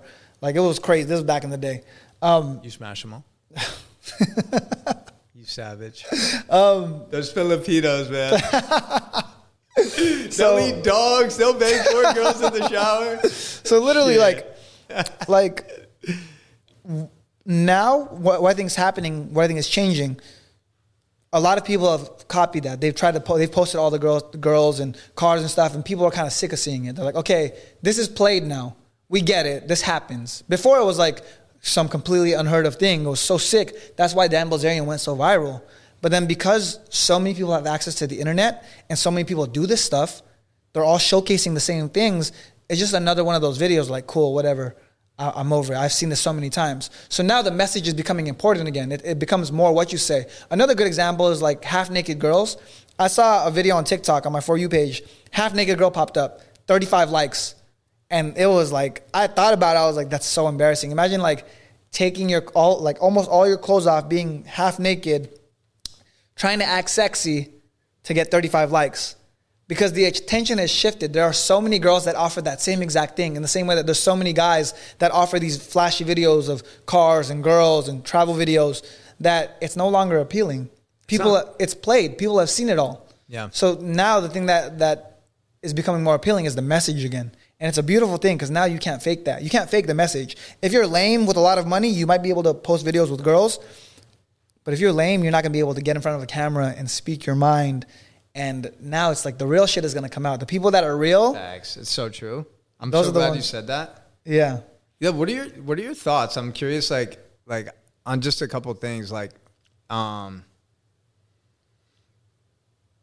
What are your thoughts? Because I know you're in a committed relationship now. Yeah, man. So I've been wrestling with the idea of monogamy. Right? Is monogamy another social construct that is designed to keep us in this box, or is monogamy the way? Right? For you, like where you're at in your life. Yeah. What are your thoughts on that? So this is actually a great question. I love it. First time I've heard that question too. I've been in situations where I've dated a lot of girls at the same time. Not secretly, like they knew I was dating a lot of girls at the same time. I've been in this situation where I'm monogamous and I have a girlfriend, committed relationship. I think ultimately it depends on the person. And I think you knowing yourself, if you're unhappy in a monogamous relationship, then there's nothing wrong with you saying, you know what, I'm not going to be monogamous.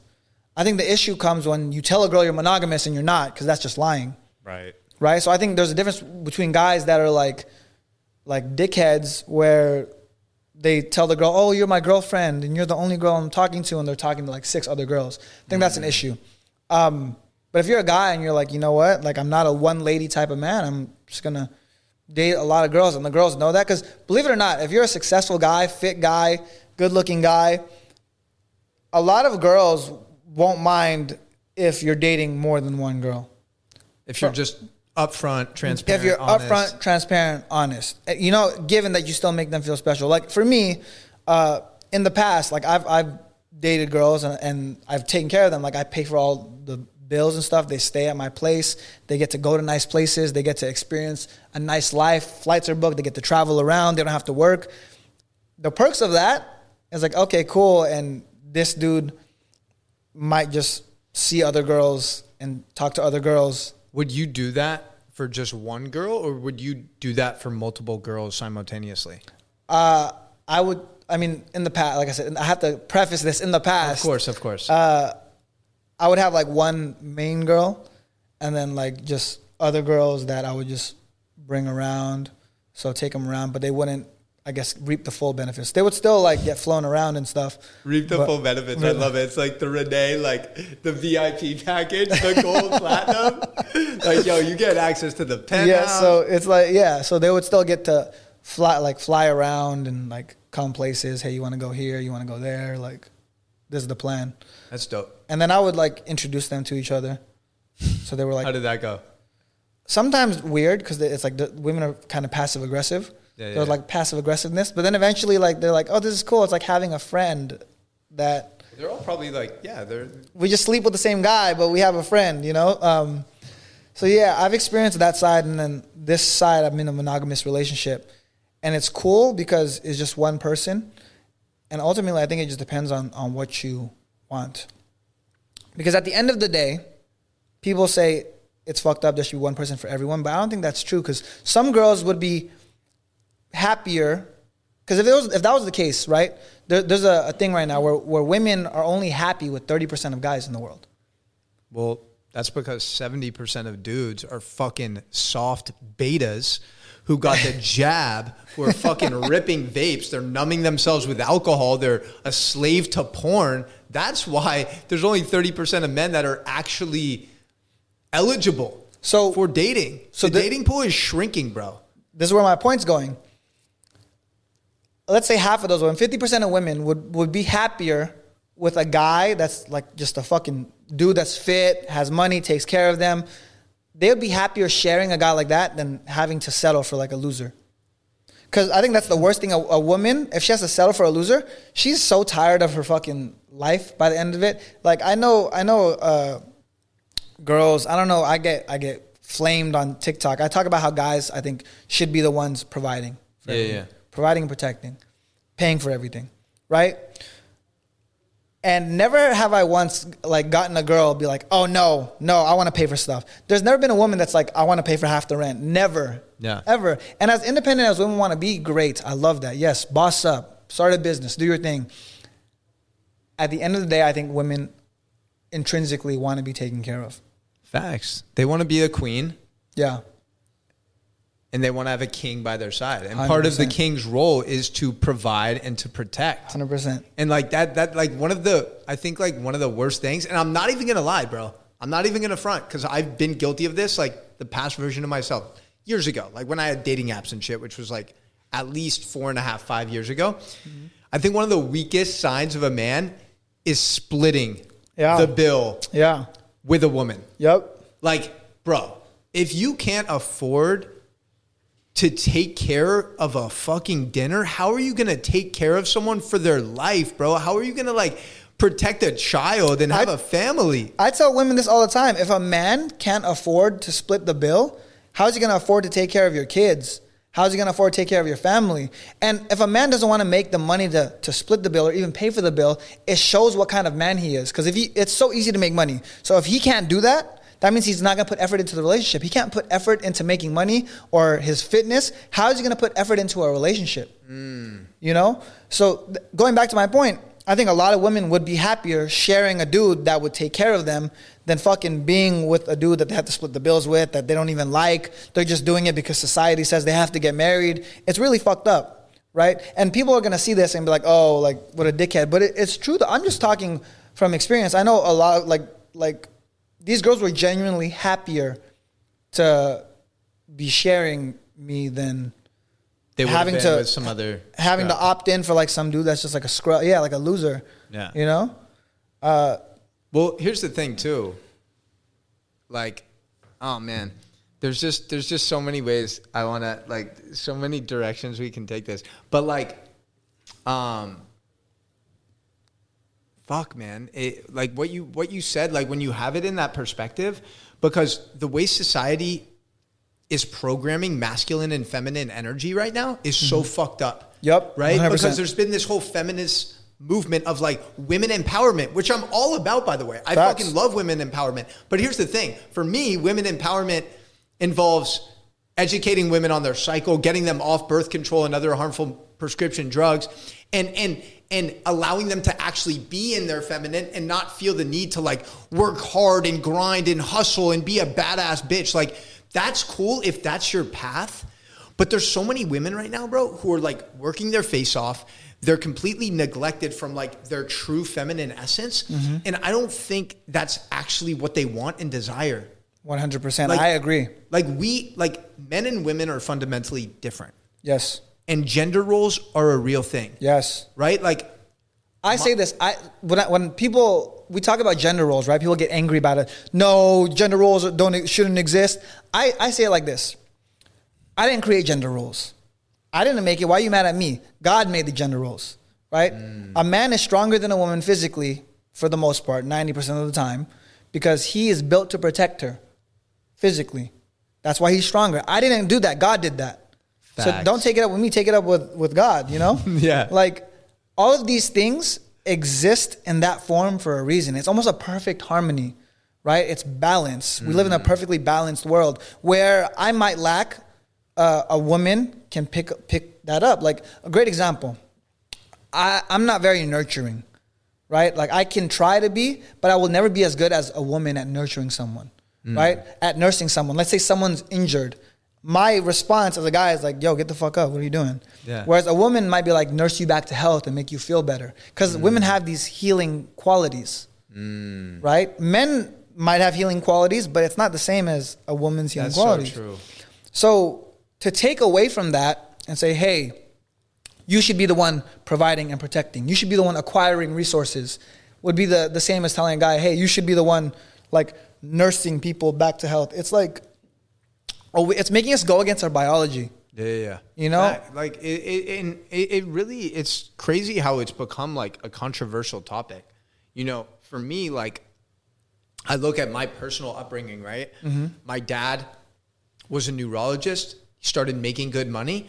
And then he and my mom came to the agreement that my mom was going to stop working and take care of my brother and I. And that was the greatest decision my mom and dad could ever make, because my mom was literally like the most present mom. She was the most loving mom, the most supportive mom. And she was able to dedicate her energy to being a mother and raising her kids. And here's the thing though. She wanted to do that. Mm-hmm. like, I think it's really important to get clarity on like what fills you up the most. And my mom got so much joy and fulfillment and purpose from being a mother, right?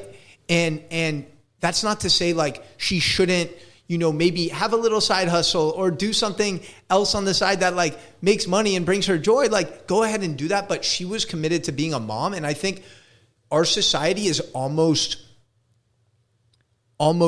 vilified being a mom, bro. Like, being a mom is the most important job in the world. Yeah. And I agree with that 100%. Good mothers are super key. And you can take a look at just from experience, right? I didn't have a dad. I feel like I turned into a pretty good guy myself. But that's because I had a good mother, you know? And I think mothers play a more pivotal role than fathers do. Fathers have a place in raising a kid, right? I'm not saying they don't, because I do think that fathers play a pivotal role. But a mother's love is like unparalleled, bro. There's nothing like a mother's love, you know? That's facts. My mom, she believed in me, bro, before I ever had any sense of belief in myself. And like, I tell her that all the time. Like, I wouldn't be doing any of the stuff I'm doing now without the unconditional love that you gave me for 20 plus years. Yeah. You know what I'm saying? It's beautiful, man. So if you don't mind, like, did your dad, was he just like not involved at all? Did he leave? Like, what was? My dad is a very complicated story. He was a guy that I think he was just a little bit fucked up in the head. He was a cop in the Philippines. So he's been shot a lot. He's killed a lot of people. Just how it is in a third world country when you're part of the police. It just happens. So he's killed a lot of people. He's been shot a lot of times. I think it fucks with your brain altogether when you have to kill people, when you have a lot of trauma, a lot of PTSD. Yeah. So I think it just screwed with him altogether. And eventually he ended up here in the United States with my mom, and they had me. But I think when you're that fucked up, you just don't care. So he left when I was like 2 or 3. I was a kid. And I remember he was real violent too. Like, he was violent with me, violent with my mom. Wow. It was just overall like just good. So yeah, he left. My mom had to figure it out on her own, and that kind of like how I was born. I mean, how I was raised. Yeah, so I think mothers definitely they play a different role than fathers. Did you feel like, I know we have to wrap up in like the next 5. Did you feel like, actually, I'm not going to ask that. Yeah. Because one of the things I wanted to ask about, and we'll keep it quick, but like another thing that I'm always thinking about, right, is I look at people that I admire, whether it's Tony Robbins, whether it's Kobe Bryant, RIP, and I look at kind of like their whole ecosystem, their life, right? And I see that a lot of these high performers in different areas, they've been with the same partner for years, decades. Yeah. And I'm like, okay, based on your experience, right? Because trying to balance, bro, like 5, 6 girls at once, that's a lot of fucking energy, dude. Yeah, like 100%. Like, that's a lot of energy that could be directed at your business, your purpose, your mission. Yeah. So I'm curious to know, like, in the time that you've been in this committed monogamous relationship, do you feel like it's also supported your business, your productivity, etc.? I think it eliminates a lot of the things that go through your head as a guy. I think any good guy will want any woman that he's with to be happy. And if there's 5 of them, it's going to take more work, right? If you have a girlfriend who supports you, who loves you unconditionally, it's going to require a lot less of your energy, and it's going to allow you to focus a lot more of your energy towards your business, towards your goal, towards your mission. But when going back to Tony Robbins and Kobe Bryant, I'm happy you brought up these examples. I look up to these guys a lot. Tony Robbins, actually, believe it or not, the city he's from, his hometown, is 1 mile away from my hometown. Oh, wow. Yeah, and then Kobe from LA. I'm from LA. So, or he played in LA. But in a weird way, it's hard to answer this question because Tony Robbins, he's divorced, right? From his first original wife, yeah. Oh, divorced from, and he's been with this wife for a while. Yeah. And then Kobe had some. Yeah. So it's like, it's a really interesting take. I think definitely having one woman helps you achieve your goal. But I think men just have like this like weird drive to like conquer as many things as possible, right? But I look at it like this. Just because we biologically feel it doesn't make it right. We biologically feel the need to eat a shitload of sugar and unhealthy foods, right? Biologically, because our bodies crave it, because we evolved in a time where that was necessary. It's not necessary in today's world to do that stuff. So it's like in the same way that you might have biological urges to do other things, fighting those biological urges sometimes create the best possible version of yourself. And it makes you into like a true man. Yeah. I had this on my notes. I don't even know why the fuck I wrote this on this notepad, but like I wrote, there's this study that if you go 7 days without masturbating or ejaculating, it increases your testosterone levels by 45%. Okay. And I think it's just a greater indication of like, if men really want to step into our power, we need to abstain from quick hits of dopamine and instant gratification. Yep. And if we can do that for days, weeks, months at a time and channel that creative energy towards our workouts, towards our mission, towards our business, towards our relationships, we're going to create a fucking great life for ourselves and everyone around us. Facts. Bro, as we wrap up, like, I'm so grateful, dude. I'm so grateful that we finally were able to do this and like super spontaneous. We went for a long time too. This is going to be like a 2-hour episode. This was fucking straight fire. I need like a couple breaths after this. Is there anything we didn't touch on, or maybe like a final message that you have for everyone listening and watching that you feel called to channel and be a vessel for? No, man. I think the primary message we shared today was honestly, start doing what you are called to do. Start doing what you love to do. Start becoming a better person. I think if you leave the world a better place than you got here, your mission on this planet is complete. I think that's the ultimate message I could leave. That's what's up. Rene Lacad, everybody. Let's fucking go. Appreciate you already know. Share this show. Tag Rene on the gram. Tag myself on the gram. We'll leave all of his socials and everything else in the show notes. Fuck yeah, that was fire. Appreciate it, brother. Straight fire. We're about to play some ping pong, rip the vape, do a couple lines of blow, and numb ourselves with alcohol. Much love, fam. Peace. Oh, I love that, bro. Oh my goodness, you made it until the end of this podcast, and I'm so grateful for you just really committing to your health and to your transformation. So just take a moment to appreciate and acknowledge yourself for making it until the end. And I really hope that you take at least one thing that you heard today and implement it into your life, because knowledge is not power. Knowledge is potential power. It requires you to take action and implement these different practices and principles into your life. And I'm here to support you every step of the way. So again, word of mouth is my oxygen. I don't do this for money. I just do it to cultivate community and help you enrich your life. So if you gain value from the show, share it with a friend, share it on your Instagram story, tag me at Coach Jeremy 305. And if you want to see the video version of this episode, go check out our YouTube channel, because again, when you see things, sometimes it brings them to life and you can really see different parts of this conversation and the relationship dynamic with each guest. So again, fam, thank you so much. You already know what time it is. It's time to take action on your dreams and thrive.